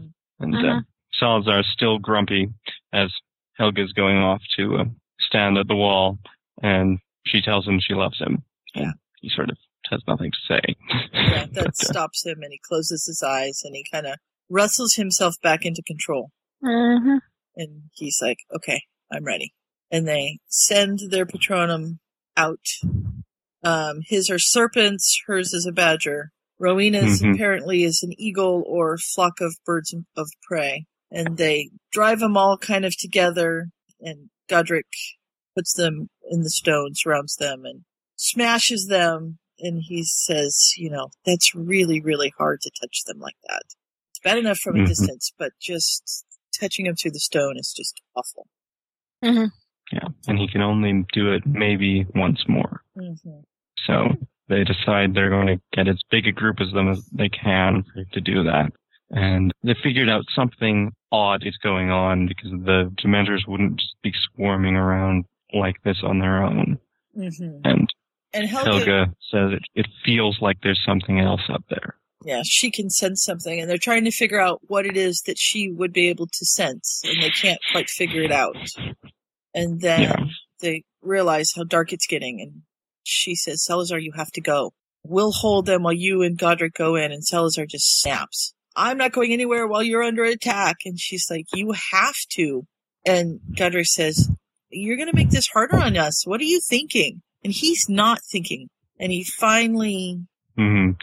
Godric sort of grabs him, and Salazar snaps at him, and that kind of wakes him up to how irrational he's being. And he's like staring at them, and, oh God, I almost bit him. So now he has to run to the chamber. Right. And Godric has changed a few things, and so he kind of gets lost, and he's afraid that he's gonna... Which is not any help. Yeah, it's no help at all. Oh, by the way, I changed where the path goes. Didn't think to tell you before. You were a little busy, but at least the snake's in there waiting for him, and she gives him a little bit of comfort. Wow. And as he's getting even closer to the transformation, he tries to leap out of the chamber again, and she trips him.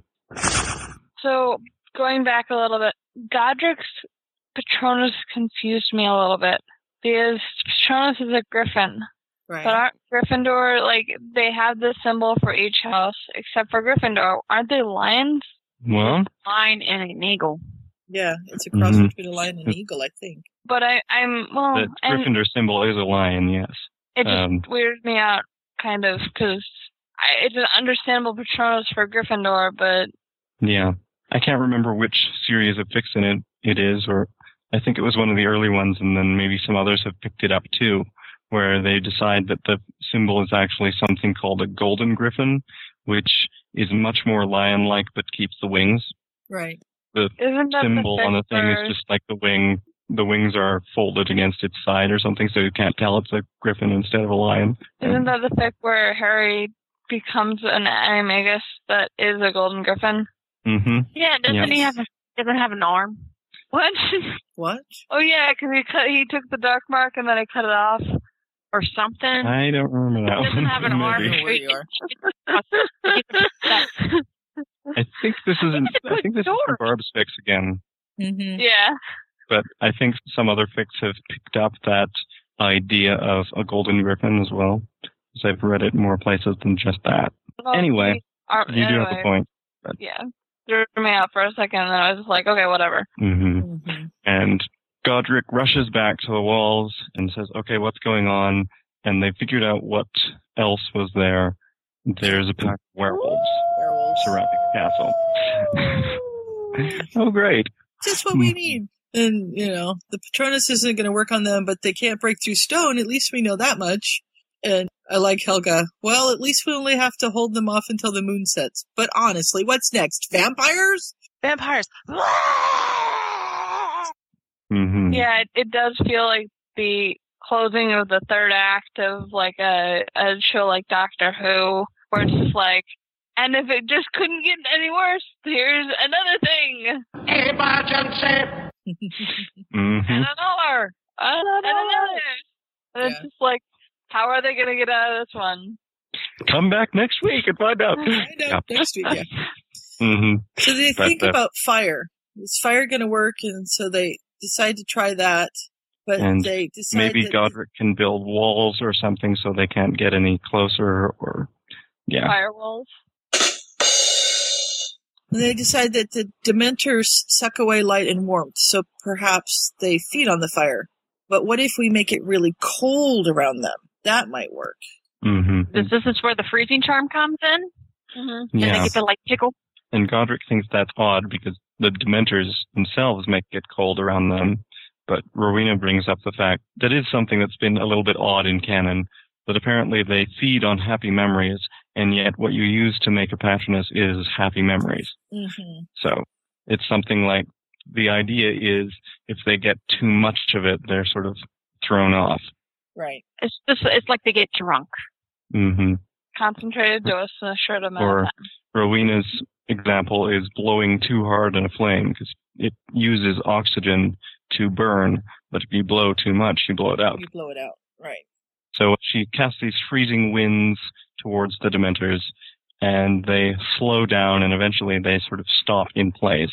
And then Godric tries his crushing thing again, and it seems to work even better when they're frozen, except they sort of turn into dust, and he's not sure if that'll do weird things to the soil. I don't think they ever come back to that. But. No, I don't think they do. And they don't want to kill the werewolves because they could possibly be as innocent as Salazar is.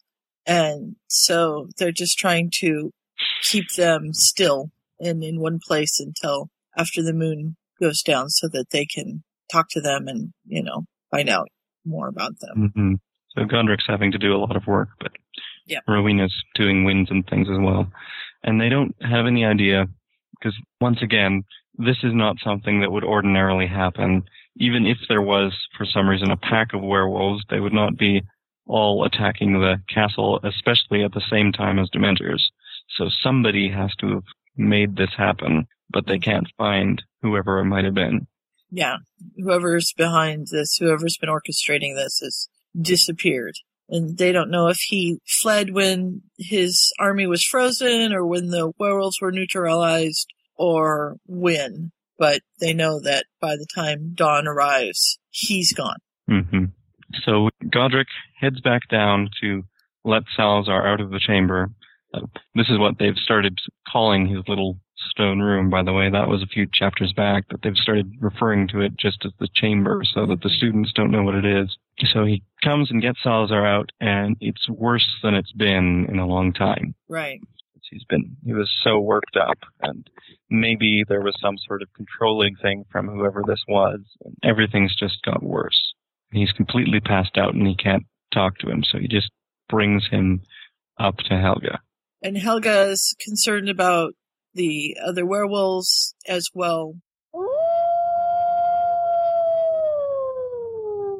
They've kind of made a prison/hospital ward for them until they find out more about them. And they've got Sarah in working on healing with them, and a couple of the other students that are kind of into the healing arts as well. And she goes up to take care of Salazar. And she's really kind of shocked at how bad he looks too, just because, like you said, it hasn't been like this in a long time. Once he wakes up a little bit, they manage to get him to understand that nobody was hurt, which helps him a lot. They say nobody on our side, at least.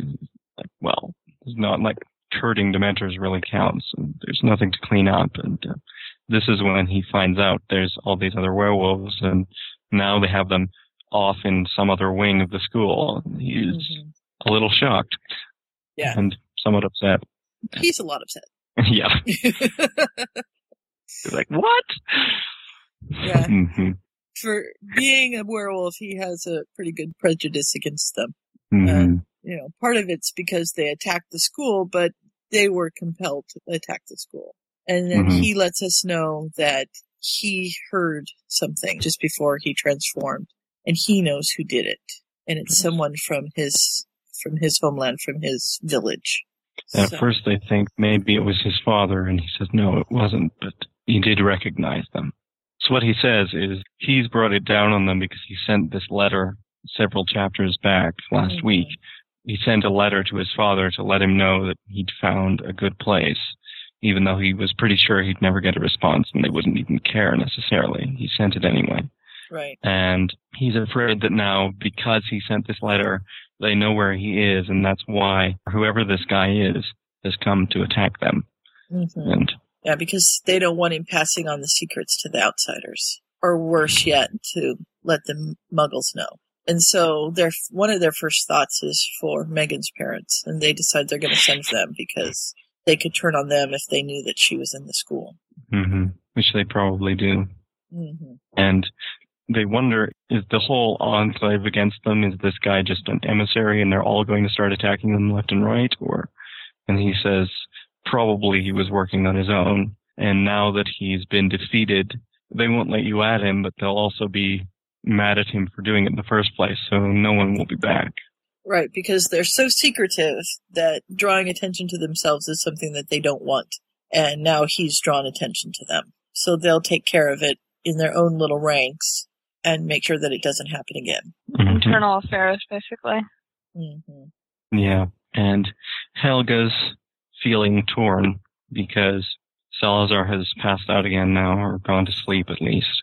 And she'd like to stay with him, but there are all these other werewolves also that probably need care, and what should she do? And Godric ends up offering to stay himself, and she goes to look in on the other werewolves. Yeah, because although Sarah is learning to be a healer, she's not there yet, so she needs some help. And we didn't mention, but the baby William has been born, and he's probably about a year old, maybe? He's not walking yet, but I get the impression I didn't get the impression he was an infant. I think he's a little bit older than that. So I guess they skipped quite a bit of time between chapter 9 and 10. It's very into the next year, at least, by now. Yeah. And we find out that some of the werewolves are children. And that's one reason they think they can't have been there voluntarily. And Salazar, of course, is still worried because even if they weren't all there voluntarily, some of them might have been. And what if they get out and start hurting the people in the school? And again, the other three are like, we are fairly capable. We've taken precautions. We're not just letting them do whatever they want. Yeah, we're not stupid. And then he apologizes to Godric because he tried to bite him. And apparently twice. I can't remember when the second time was. Yeah, must have been on the way to the chamber or something. I don't know. So again, we have the banter and, stop arguing with me and rest. Just be careful and back and forth and stuff. And You're really not encouraging sometimes, Godric. You're not very optimistic sometimes, Salazar. They keep going on, but eventually Godric convinces them that they do know what they're doing, and even if there was only one of them there, they could still stop him from hurting them if he was just starting the transformation at the time. And they thought about the dangers from some of these people and all of the possibilities. And maybe not all of them will even want to stay. Some of them didn't survive the battle to start with. Yeah, He tries to say they know what they're doing. And Salazar still doesn't quite believe him. He says, really, you just make it up well. But And Salazar keeps his eyes open barely long enough to roll them. yes, he's a very sarcastic and amusing sort of guy in this. That's often how Salazar gets portrayed if he's a nice guy. Mm-hmm. He's just sort of sarcastic guy. I don't know who I could compare him to, really. He's similar to some of the nice portrayals of Snape, but those aren't actually similar to canon Snape, so I can't really compare them necessarily. On to chapter 11, which is, if you're reading on the one with titles, called Sorting Things Out, which might give you a hint as to what's going on in this one. Uh-huh. Take a guess, people. Take a guess. Come on. Anybody know? Give you a hint. Like take off a hat. Does it have anything to do with a hat? No. I think maybe it does. So, but it starts off with Salazar waking up and Megan hanging out with him. And he's like, Megan, why are you here? And she's like, Professor Hufflepuff asked me to bring you food and give you portions and tell her how you are. And he says, oh, I suppose she's busy with all the injured. And you can tell her, that I'm fine. And Megan says, I don't think she'd believe me. Yeah, because he's not really fine. No. And he says, how is everything? And she says, strange. And he says, clearly we need to work on your speaking skills. But, well, things are a little weird because the corridors have shifted around some and everybody's tired and the Dementors have been, apparently they don't have chocolate as a remedy, which is another thing that kind of brings it back to, yes, this is 1,000 years from the 90s. All you do to get over a Dementor attack, it lingers and lasts quite a long time, and you just sort of have to be together and tell happy stories if you can, and things jokes. Like that. Yeah. Mm-hmm. Tell jokes. Maybe they need like a knock-knock. Knock-knock jokes? Oh, please, no. I don't think those have been invented yet either. And there are apparently 14 of the werewolves left. There used to be 15, but one of them died that morning. And they've all been sleeping all the time because they're charmed to sleep. And they're apparently getting the most rest of anybody. Yeah. And that's one of their ways of keeping everybody safe is to keep them sleeping. And so Megan just kind of watches him while he eats. And he's like, did she tell you to make sure I eat too? And Megan's like, yeah. Kind of. Make sure you stay awake long enough to finish it. And this is where I've been talking about a couple of times that they have a conversation about her life and why it is that she's still nervous around him, because he still thinks it's because he's a werewolf. And he says, this is the time when you can be least nervous because I'm completely exhausted and not going to change again for another month. And she says, it's not really that. It's because you're from those people around my town and they were really insular and scary. And we sort of learn what their philosophy is, which does sort of dovetail quite well with the pure blood philosophy from the books. Well, they don't have as much problem with Muggle-born wizards. They just think Muggles themselves are a lesser form of human. And he says, but at least they do think Muggles are human, which they don't of him anymore because he's a werewolf. Right. And she says, do you think that way? That we're lesser humans? And he said, well, I did once because I never knew Muggles. And now that I know them, I don't feel that way. Apparently, Rowena comes from a long line of aristocratic Muggles, but she's the first witch in her line. So it's kind of interesting. I haven't seen that interpretation of her before. Right. I'm curious to what line of Muggles she is a part of. That would be neat to find out. I think they should write a story about how the other three of them sort of came together, but seeing as it's been quite a while since they wrote this one, I don't suppose they will, but you never know. Probably not. So they keep talking about it. He says, I'm sorry I couldn't answer your question better. She says, but at least you answered me. You could have told me not to be impertinent. And he said, I'm a teacher. We like questions. She says, yeah, but you don't like personal ones. So thank you for answering. And he goes back to the soup, and they continue talking for a little bit, but... Mm-hmm. And explain what we'd already said about the reason he wasn't taking Muggleborns into his house at the start anyway, though apparently he's taken a few since, was just he was worried about them.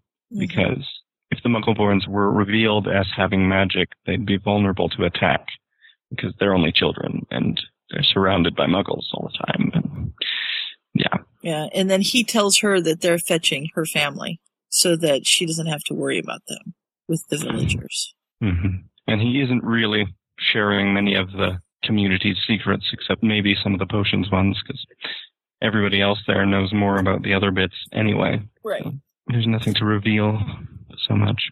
Mm-hmm. And he says, all I need right now is rest. I don't need any healing, actually, just rest. And she says, and food. Professor Hufflepuff was very insistent. And he says, yeah, I think Professor Hufflepuff just likes a dirty husband. Wow. Mm-hmm. Well, you like to oblige her at that, don't you, sir? He just sort of looks at her. He takes a big bite. Yeah. Rest assured he won't be dying today because he still has too much to do. And he's been thinking. And because he's been confined to bed all this time and nothing to do but think about things. So he's come up with an idea. Yes. Let's make a sorting hat. Well, we don't know it's a sorting hat yet. Let's enchant an object with our minds to do the sorting for us. I've been working on it for days. Just think, it'll sort even better than we do. And they're like, why? We don't need this. But Helga's surprised he hasn't ever mentioned it, but he was working things out. And besides, whenever he saw her and she wasn't immediately passing out, he had other things on his mind. Yeah. Wow. And Rowena apparently has been working on this charm to find all the magical students in the Isles, because so far they've still just been either inviting people themselves, in which case they've already picked them for their houses, or they've had friends or acquaintances of theirs sending the children without them knowing, and that's when they've had to sort of go in and sort them as they arrive, which has been a little bit troublesome. And then Salazar says, in a few years we'll have people graduate and have their own kids, and then they'll all be sending their kids back, and there'll be a lot of them, and we won't be able to know who they all are and sort them before they get here. Right. So it does make sense. And Godric's not sure that they can actually put bits of their mind into something, but Rowena's eyes light up and she's all excited and she's like, yeah, we can do this. Of course, you can challenge what is she? A Ravenclaw. Yes. They'd have to work together on it, but there's no reason it shouldn't work. And since they work together well enough themselves, hopefully their minds would be able to work together to sort people. So they've got this idea. Now they just need the object. And Rowena immediately suggests a quill, which is kind of fun. I guess she did get to enchant her quill because that's what figures out where all the students are. But, it wasn't the sorting quill. And Godric grins and says, I have a perfect solution. And Salazar's like, no rocks. No rocks. We want the children to be able to pick it up. Like, come on, we just make it a pillar. They walk up and touch it. It'll be fine. But that's not what I was thinking. Here's my hat. Light enough for you? And they're like, that is the ugliest hat I've ever seen. It's hideous. Hideous. They shouldn't insult it. They shouldn't insult it. Yeah, don't insult hats. True. It's never good. It's not alive at this point, so, That's true. It's not charmed to last, but it's been looking like it should fall apart for years and years, and it hasn't yet. And it's apparently made of some sturdy things. Dragon hide? No, it's made from the hide of a griffin. Yes, apparently. And they're trying to work out how they would do things and whether whatever enchantments it was would interfere with anything else they put on it. And he says, no, it's just this griffin hide. So other than being intrinsically magical itself, it doesn't have other enchantments. I guess somebody sent it to him because he's been known for being a griffin symbol or whatever. Right. So they just sent him this griffin skin hat. But, Rowena tells him that she'll find him a new hat because if he picks out one, it'll just be as hideous as the last one. And the thing that makes them all agree is Helga says, well, if we make it the Sorting Hat, you won't be able to wear it all the time. And the rest of them are like, let's use it. Great idea. So they come together 4 days later, and they have a cauldron filled with something that looks kind of like milk. And I was expecting apologies. Glowing, apparently. Yeah, and it's I don't want to drink my glowing milk, but, yeah, I don't want my milk glowing either. But it reminds me of a pensive. They put I thought of that too. Their thoughts in there. They pull out their thoughts like you would with a pensive and put it in there, and then they're going to soak the hat in it. And eventually it'll need some physical thing, but it can't be body parts because Salazar sort of wrote that out of the spell, because otherwise the griffin skin would affect it somehow, and they'd have a hat with the personality of a griffin. Yeah, which, we don't want that. Would not work. And Godric puts in a thought about all of them, and Rowena says, oh dear, better counteract that, and puts in her own. Yeah, and they banter back and forth about how defining each other might actually be more accurate than defining themselves, and etc. They decide. Apparently, it only needs to be one object. I didn't quite get that on the first pass. I thought it would be one from each of them. But they just have to have a joint object to put it at the end. Yeah, and Salazar's kind of in charge of finding that at the moment. And they decide to kind of leave the thoughts thing, I don't know, cauldron out for a while, and they can kind of come by and add thoughts for the next couple of days as they think of them. Brilliant! And it needs to cure for 20 days or something like that. Or I guess that's how long the hat has to soak. Right. They've assigned them all different parts to do, and Rowena is the one who's working on the reading of minds, because she's the only one who can do much with that. And Godric connects it to the school, and Helga gets to be the voice, I guess. Work on how that works anyway. I don't think the hat sounds like Helga, but she gets to figure that out anyway. And now and we have a little bit of 3 weeks to figure out a spell to make it speak. Yeah. And we have a little bit of foreshadowing here, because Salazar suggests, Rowena, as soon as you figure out this mind reading thing, you could put it in whenever you want, because it'll just sort of meld more with the thoughts from the potion, so that'll be fine.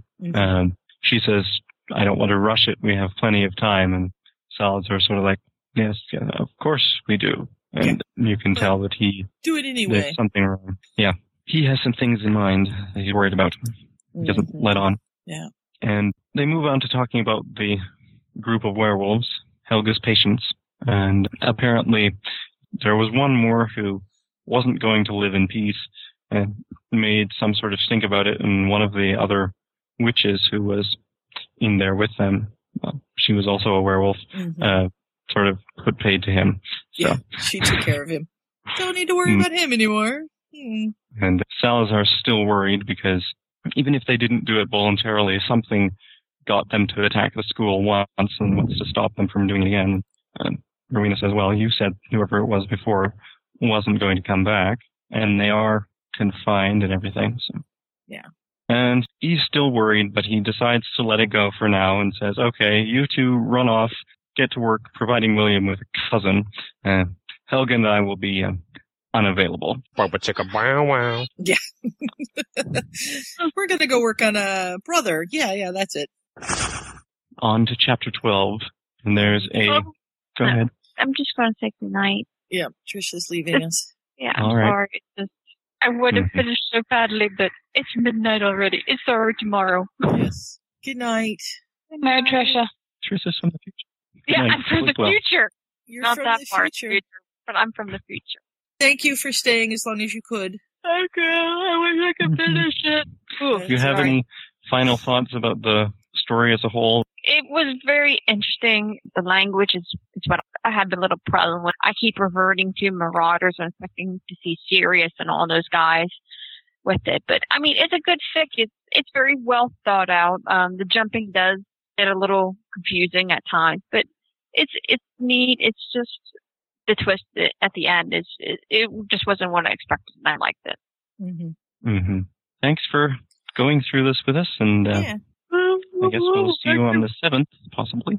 Yeah. Yep. Good night. All right. Good night. Sleep well. Hang up on me because I don't know how to hang up yet. Okay.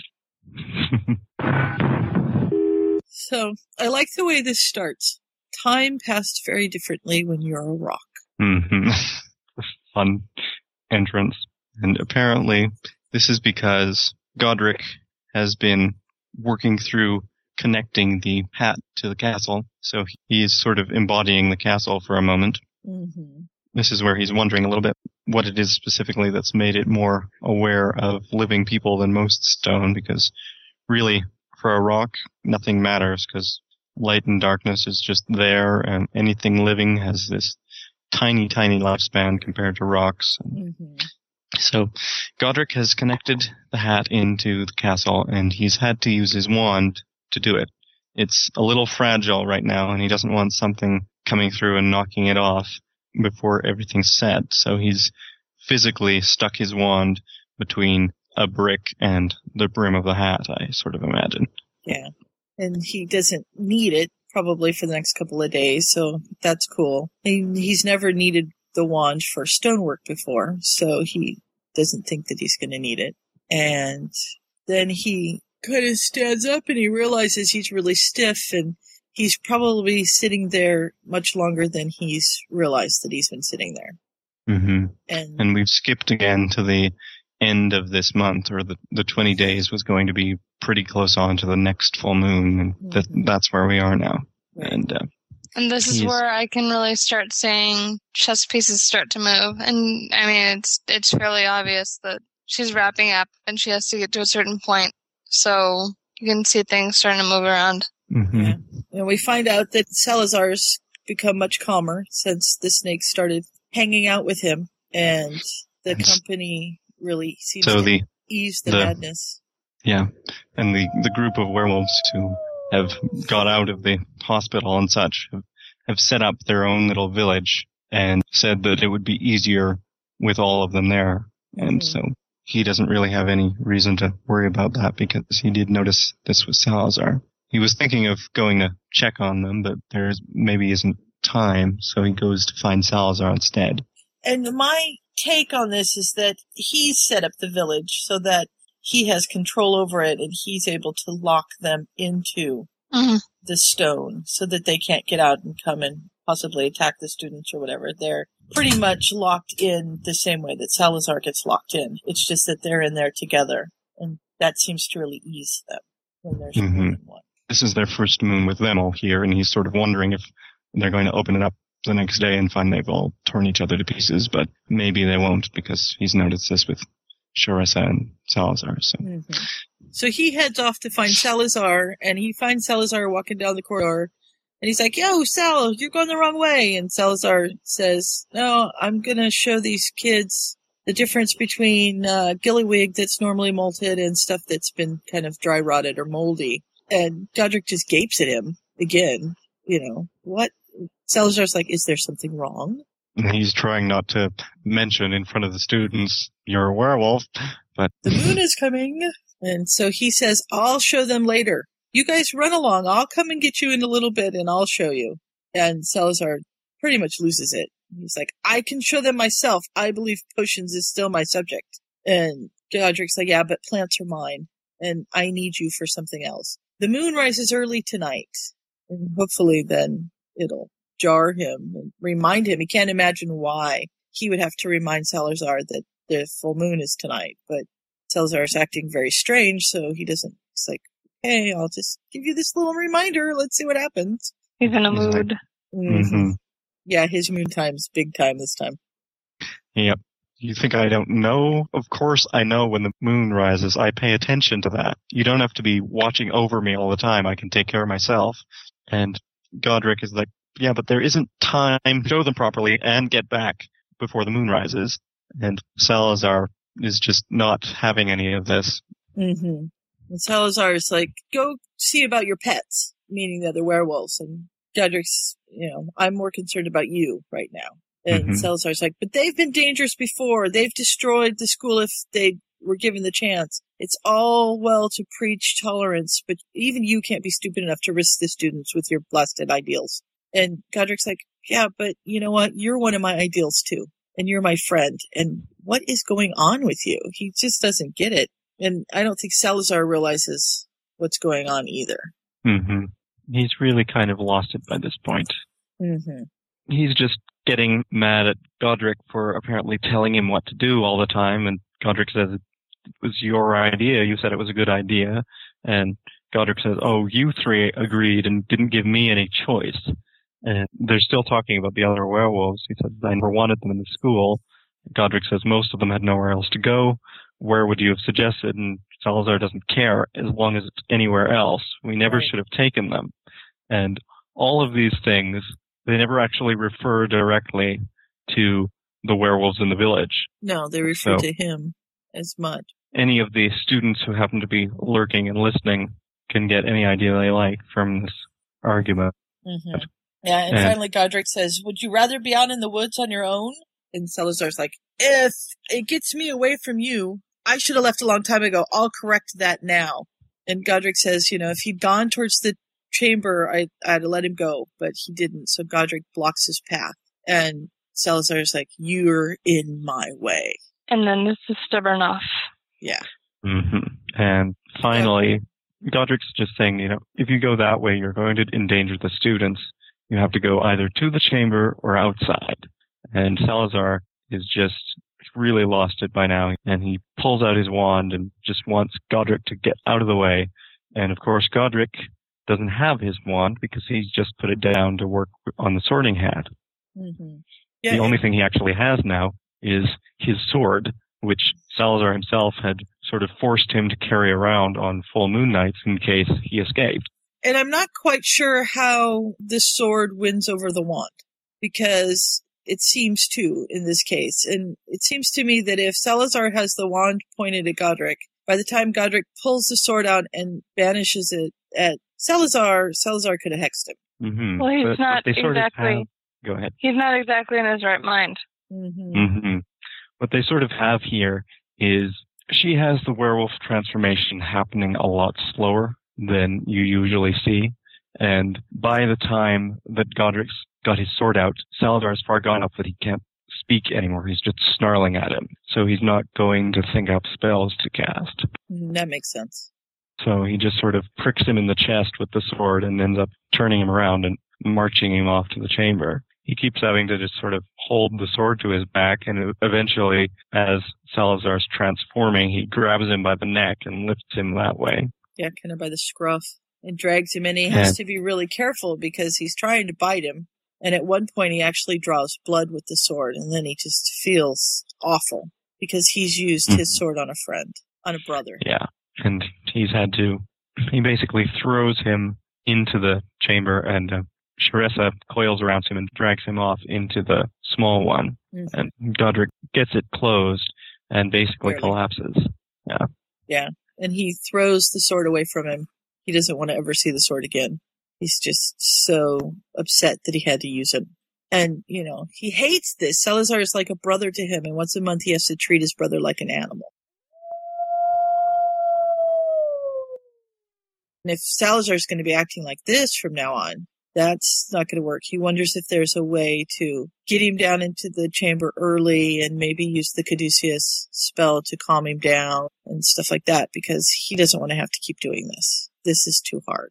And it's not that he doesn't want to help Salazar. It's just that it hurts him personally so much to be treating Salazar like this. Mm-hmm. He's trying to listen in case he's still being in a frenzy and he can't hear, but he doesn't want to risk thinning the stone out. Mm-hmm. And he just has to wait, and it seems the longest he's ever been down there. And he opens it up again, and Salazar won't wake up. And he's laying really still. He tries to feel a pulse. He doesn't feel anything. He tries to wake him up, and it's not working. And he's like shaking him and swearing at him. And Sharissa's starting to get upset. And he finally he tries to enervate spell wandlessly, but he doesn't have his wand, so he can't levitate him. He ends up carrying him up to Helga. Mm-hmm. Helga will fix him. She can fix everything, but not in this case. No. And he just puts him on the bed, and he finds Rowena, and they sort of collapse into each other. Mm-hmm. And Rowena says, I didn't expect this to happen, and Helga says, I did. Yeah. But I didn't think it would be quite this soon. She saw that he was getting worse and worse, and the strain was just telling on him. Because he's supposed to be from a particularly long-lived family, and yet he was getting gray hair and all these things going on. Yeah. He just couldn't survive it. His body just gave out. And Godric says, but he was still young, and she said he should have been. And Helga, I'm so sorry, Helga. And she just shakes her head. And yeah, he's still worried because he says, I drew a sword on my friend, and she says, when he was in his right mind, he would have done anything rather than harm anyone. So he wouldn't blame you for that. No, he would thank you for that. So Salazar is gone, and Godric thinks the castle is just empty. Yeah. Even though there's still all the students, and they're running around being almost as boisterous as anything, but Salazar's gone, so it feels empty. Yeah, the students are gathered together quietly, classes have been canceled, and everyone is kind of going to grieve. And he's surprised, but not very surprised, that he finds himself wandering around, and he wanders down into the chamber. And the path in there is really slippery. He made it that steep and slippery when he was going in to keep the werewolf's paws skidding, and so he couldn't get back at him. And when he gets down there, Sarah's down, and she tells him to be careful. This is sort of the start of the path becoming what ends up at the end of the pipe, I think. The bathroom isn't built above this yet, but it didn't used to be that slippery, but he did just now when Salazar was struggling. Yeah. And he's looking at the things that he's made, the columns with the snakes on them and the monkey statue. Godric looks, and it really does look like a monkey. Yeah, it kind of makes he him almost takes everything out. Yeah. But he doesn't. Decides to leave it. And something I noticed just now is that we apparently didn't find the chamber that Salazar was in the books, because the chamber that we saw is the antechamber that Godric has made, this big giant room with all the stuff. Right. And Harry never had occasion to go beyond that. Right. So I think it's kind of like in some of the fics that I've read, and is it in the movie as well, that the snake comes out of Salazar's mouth, the statue's mouth? And so that's from canon, yes. Then it was in the inner chamber and it came out. So at least in canon, the inner chamber would be through the statue, but I don't think it's that way here. And we find out that Charissa is very unhappy. A very unhappy snake. Because Sarah is there and has been talking to her, apparently. I think the word is pissed. Yeah. Yeah. She's sulking. Mm-hmm. And she's especially not happy with Godric because he's the one that sealed him in and also the one that was shaking him, trying to wake him up. And she just didn't understand, I think, that he was doing that to help, not to hurt. And all she saw or sensed was him shaking his friend or her friend, her father. And that didn't work. And Godric mentions that he says that he's sorry and maybe William will be a Parselmouth as well and he can come talk to her. And Charissa just hisses shortly and he says, doesn't sound like she cares for the idea. Yeah. She's still in a bad mood. Yeah. So. And she's not quite the snake that you want mad at you. No. But she is so well trained that she hasn't tried to look at anybody, so that's good. Sarah says, she doesn't come out of the chamber much on her own anyway, but could you maybe seal something off so she can't get out accidentally and just wander into the school? And so Godric's going to arrange that because they already have a spell in place that attracts rats and things down there so she can eat. Which I think is a brilliant idea. And so he shifts things around so that the statue does become an entrance. And tells Sarah to give it a Parseltongue password. Right, and she can change it or William can change it later, but now you have to be a Parseltongue to actually get in. And she says, and it's Speak to Me Slytherin becomes the password. Yeah. Which is cool. Obviously nobody ever changed it. No. Well, I assume that somebody added Greatest of the Hogwarts 4. Or Tom was just doing that as a flourish. Possibly. As long as you say the first part, Doesn't matter. But he might have. Tom He's the seems sort the he type would. to. I can see the point. Tom seems the type to add flourish where it's not needed. Mm-hmm. And Sarah says she sort of knew something was going on because it's a lot harder to hide being tired when you're speaking in parcel tongue, apparently. Yeah. And because I guess snakes don't dissemble that much or something. But she keeps expecting to maybe see his ghost. But Godric says no, he wasn't afraid of death. No, the only thing he was afraid of was hurting people. Yeah. So himself. Yeah, he was afraid of himself. He comments to Sarah that the statue does look like a monkey, but she doesn't get it. No. No. And he picks up this sword and takes it with him, even though, because I think she tells him, "Oh, you forgot your sword," and he doesn't want it anymore. So, but he takes it with him and goes up to where the hat is and decides that he's going to use the sword as the piece that they need, the last piece that will set the magic in place. Release the spell. Mm-hmm. And so Helga's feeding William. And they have William there. Yeah, Rowena's kind of frowning. And so they kind of all gather around, and he says William can be Salazar's part. He's going to represent your father. And he plunges the sword into in, and he says, "By four begun into one whole, united as four forever." Yeah, and the spell is settled, and Helga says something, and then the hat starts to talk. They're a little surprised. They're supposed to. Godric says, "I don't want the sword back. Keep it and give it to someone who's going to use it to do good." Right. Which is plot point setup. Yeah. Mm-hmm. And then the hat lets him know that Salazar has had another brilliant idea, and when the new students come, the hat's going to sing to them. 1,000 years or more ago, when I was newly sown, there lived 4 wizards of renown, whose names are still well known. Bold Gryffindor from Wildmoor, fair Ravenclaw from Glen, sweet Hufflepuff from Valley Broad, shrewd Slytherin from Fen. They shared a wish, a hope, a dream. They hatched a daring plan to educate young sorcerers. Thus Hogwarts School began. Mm-hmm. Helga goes, "Sing? Okay. I'll look forward to that." Yeah. Mm-hmm. He didn't tell us about that. Oh, all right. Okay, well, it's going to settle down and start composing its first song. Ambition is tough to rhyme, Yeah. And then I thought tradition, and then I'm like, Fiddler on the Roof.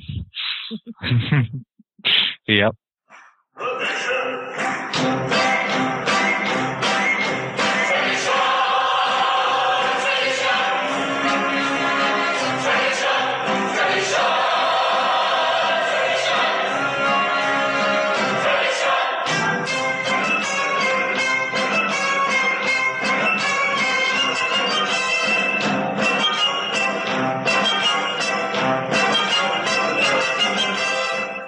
And they put the hat, apparently, in Helga's study to wait, which makes me think maybe that's where the headmaster's office will be eventually, which is kind of fun. It is, and it makes me very happy that Hat's in with me in Hufflepuff now. Yeah, and it says they brought it out when the new students arrived, and then it did sing for them, not beautifully, but the students still saw their teachers crying. And Godric never asked Helga if the hat talked to her about Salazar at all. Yeah. And that's the end of the main portion of the fic.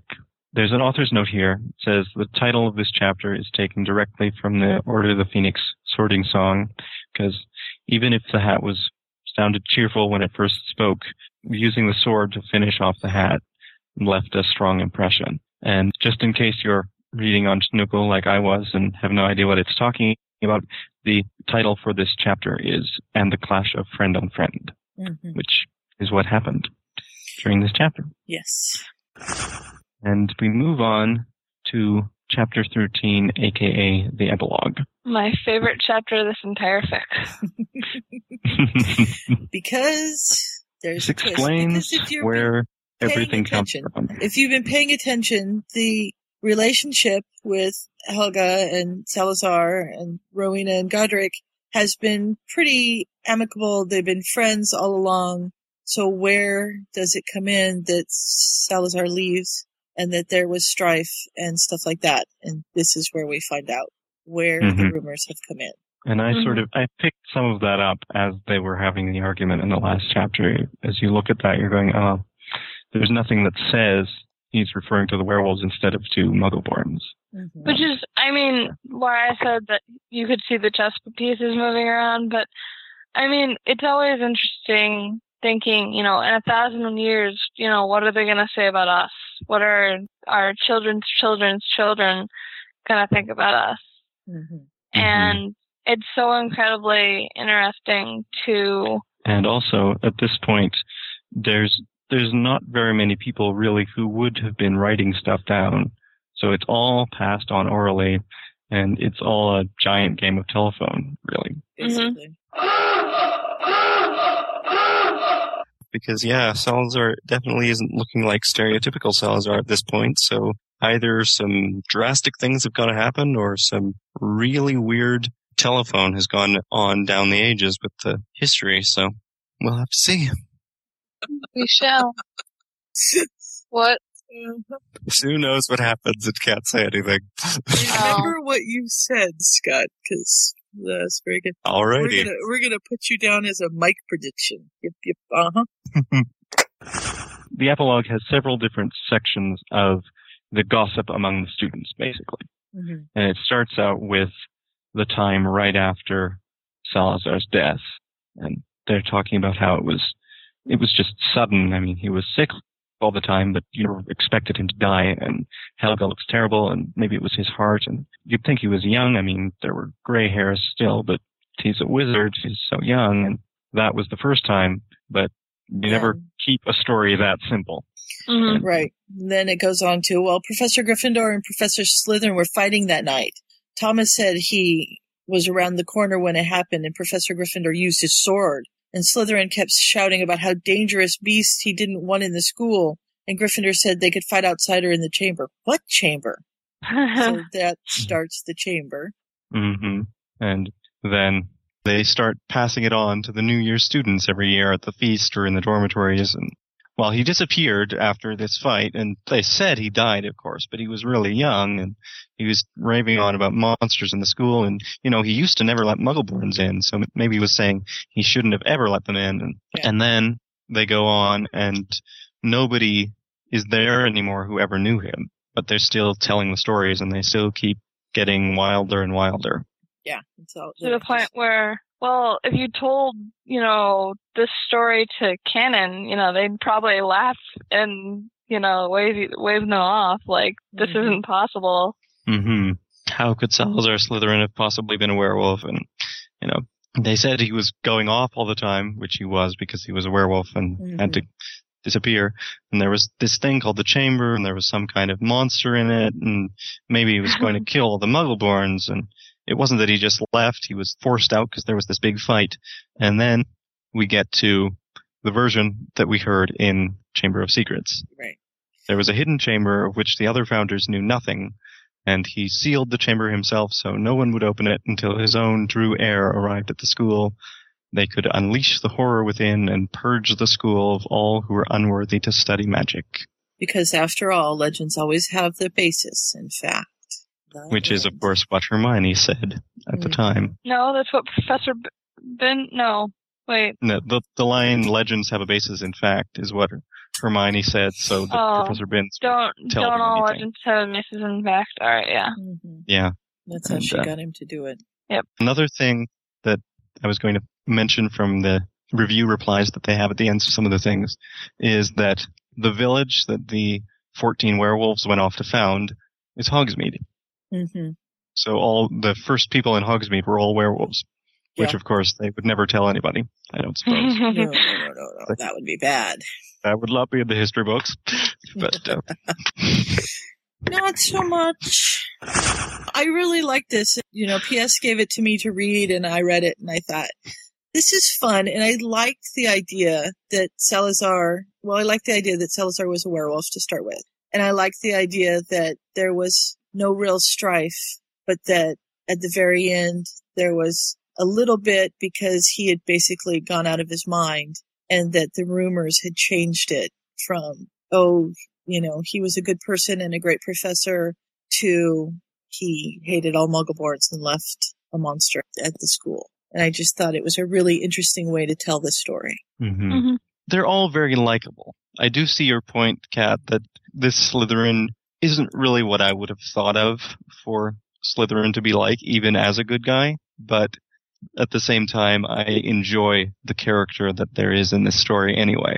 The version of him in the Thinking Cap stories is similar to this, but I think a little bit more like I would have found Slytherin to be myself. But I enjoyed it. It was fun to read. The chapters themselves are fairly short, and I just sort of found myself continuing on all the time. Mm-hmm. I did stop after chapter 6 last week because I deliberately wanted to not know what was happening next, but it was a good story.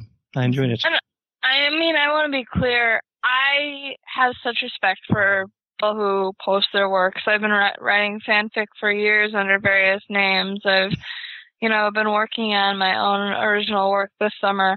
I'm going to have issue with a Marauder era fic, which I love. I'm going to have an issue with a Fred and George era fic, which we've covered.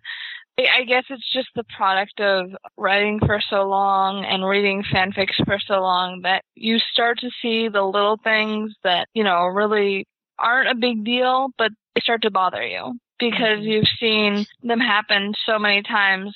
I mean, I remember, when I was really young, I used to just go to fanfiction.net, click on the Harry Potter link, and just scroll down and pick one. And those are some of the worst fics I've ever read. So those are the ones that I never even finished because I was like, I can't. No, it's not plausible enough. This is plausible enough that I finished it. It's plausible enough that I liked the path that they took me on. I thought it was a very sweet little story. It's just not how I imagined the founders. I mean, that's why I love podcasting, because you get to see different perspectives. You get to hear about, how everyone else looks at, characterizations and plot points. And it's keeping an open mind and making sure that, we're not going to be all like, oh, we love this, all the, there's nothing wrong with it. Because every work, canon has things that are wrong with it that bother me. Oh, yeah. Oh, yeah. Mm-hmm. And as Ryan brought up a whole bunch of times last season, we went in and read Kez's fic and took 3 sentences and spent half an hour on each of them because something in it bugged us. You can go into stories you enjoy, and if you can't find anything off with the story, there's nothing to say. Right. Then it's boring. You can always find something, even if you like absolutely everything in the story, there's bound to be some little thing that you can talk about. And having things that you question about the story isn't a bad thing, and it makes for a better podcast anyway. Right. And a lot of your points I can see, but they're not things that occurred to me as I was reading them because I was caught up enough in the story that it didn't matter. But certainly if they decided to go back and write this story again, there could have been things done differently. Right. But you can say that about just about anything. Yep. I think in general we liked it. As I said, it would be neat to see more about these characters and how they came to be where they were, or some of the other stuff that happens later. But in general, I enjoyed the fic. It was an interesting idea. I liked all the various twists, and I'm glad we covered it. Yeah. Cool. Awesome. So next week, you will get to listen to us on our first of 4 or so weeks on Teddy Lupin and the Forest Guard, which is a novel-length story on Teddy Lupin, funnily enough, and some of his friends at Hogwarts. Yeah, so come back and join us. Yep. Yeah. And with that, I guess we will say goodnight. Good night, everyone. Good night, guys. So hold on to the wonder that those books brought to our lives. Keep each other safe. Keep faith. Good night.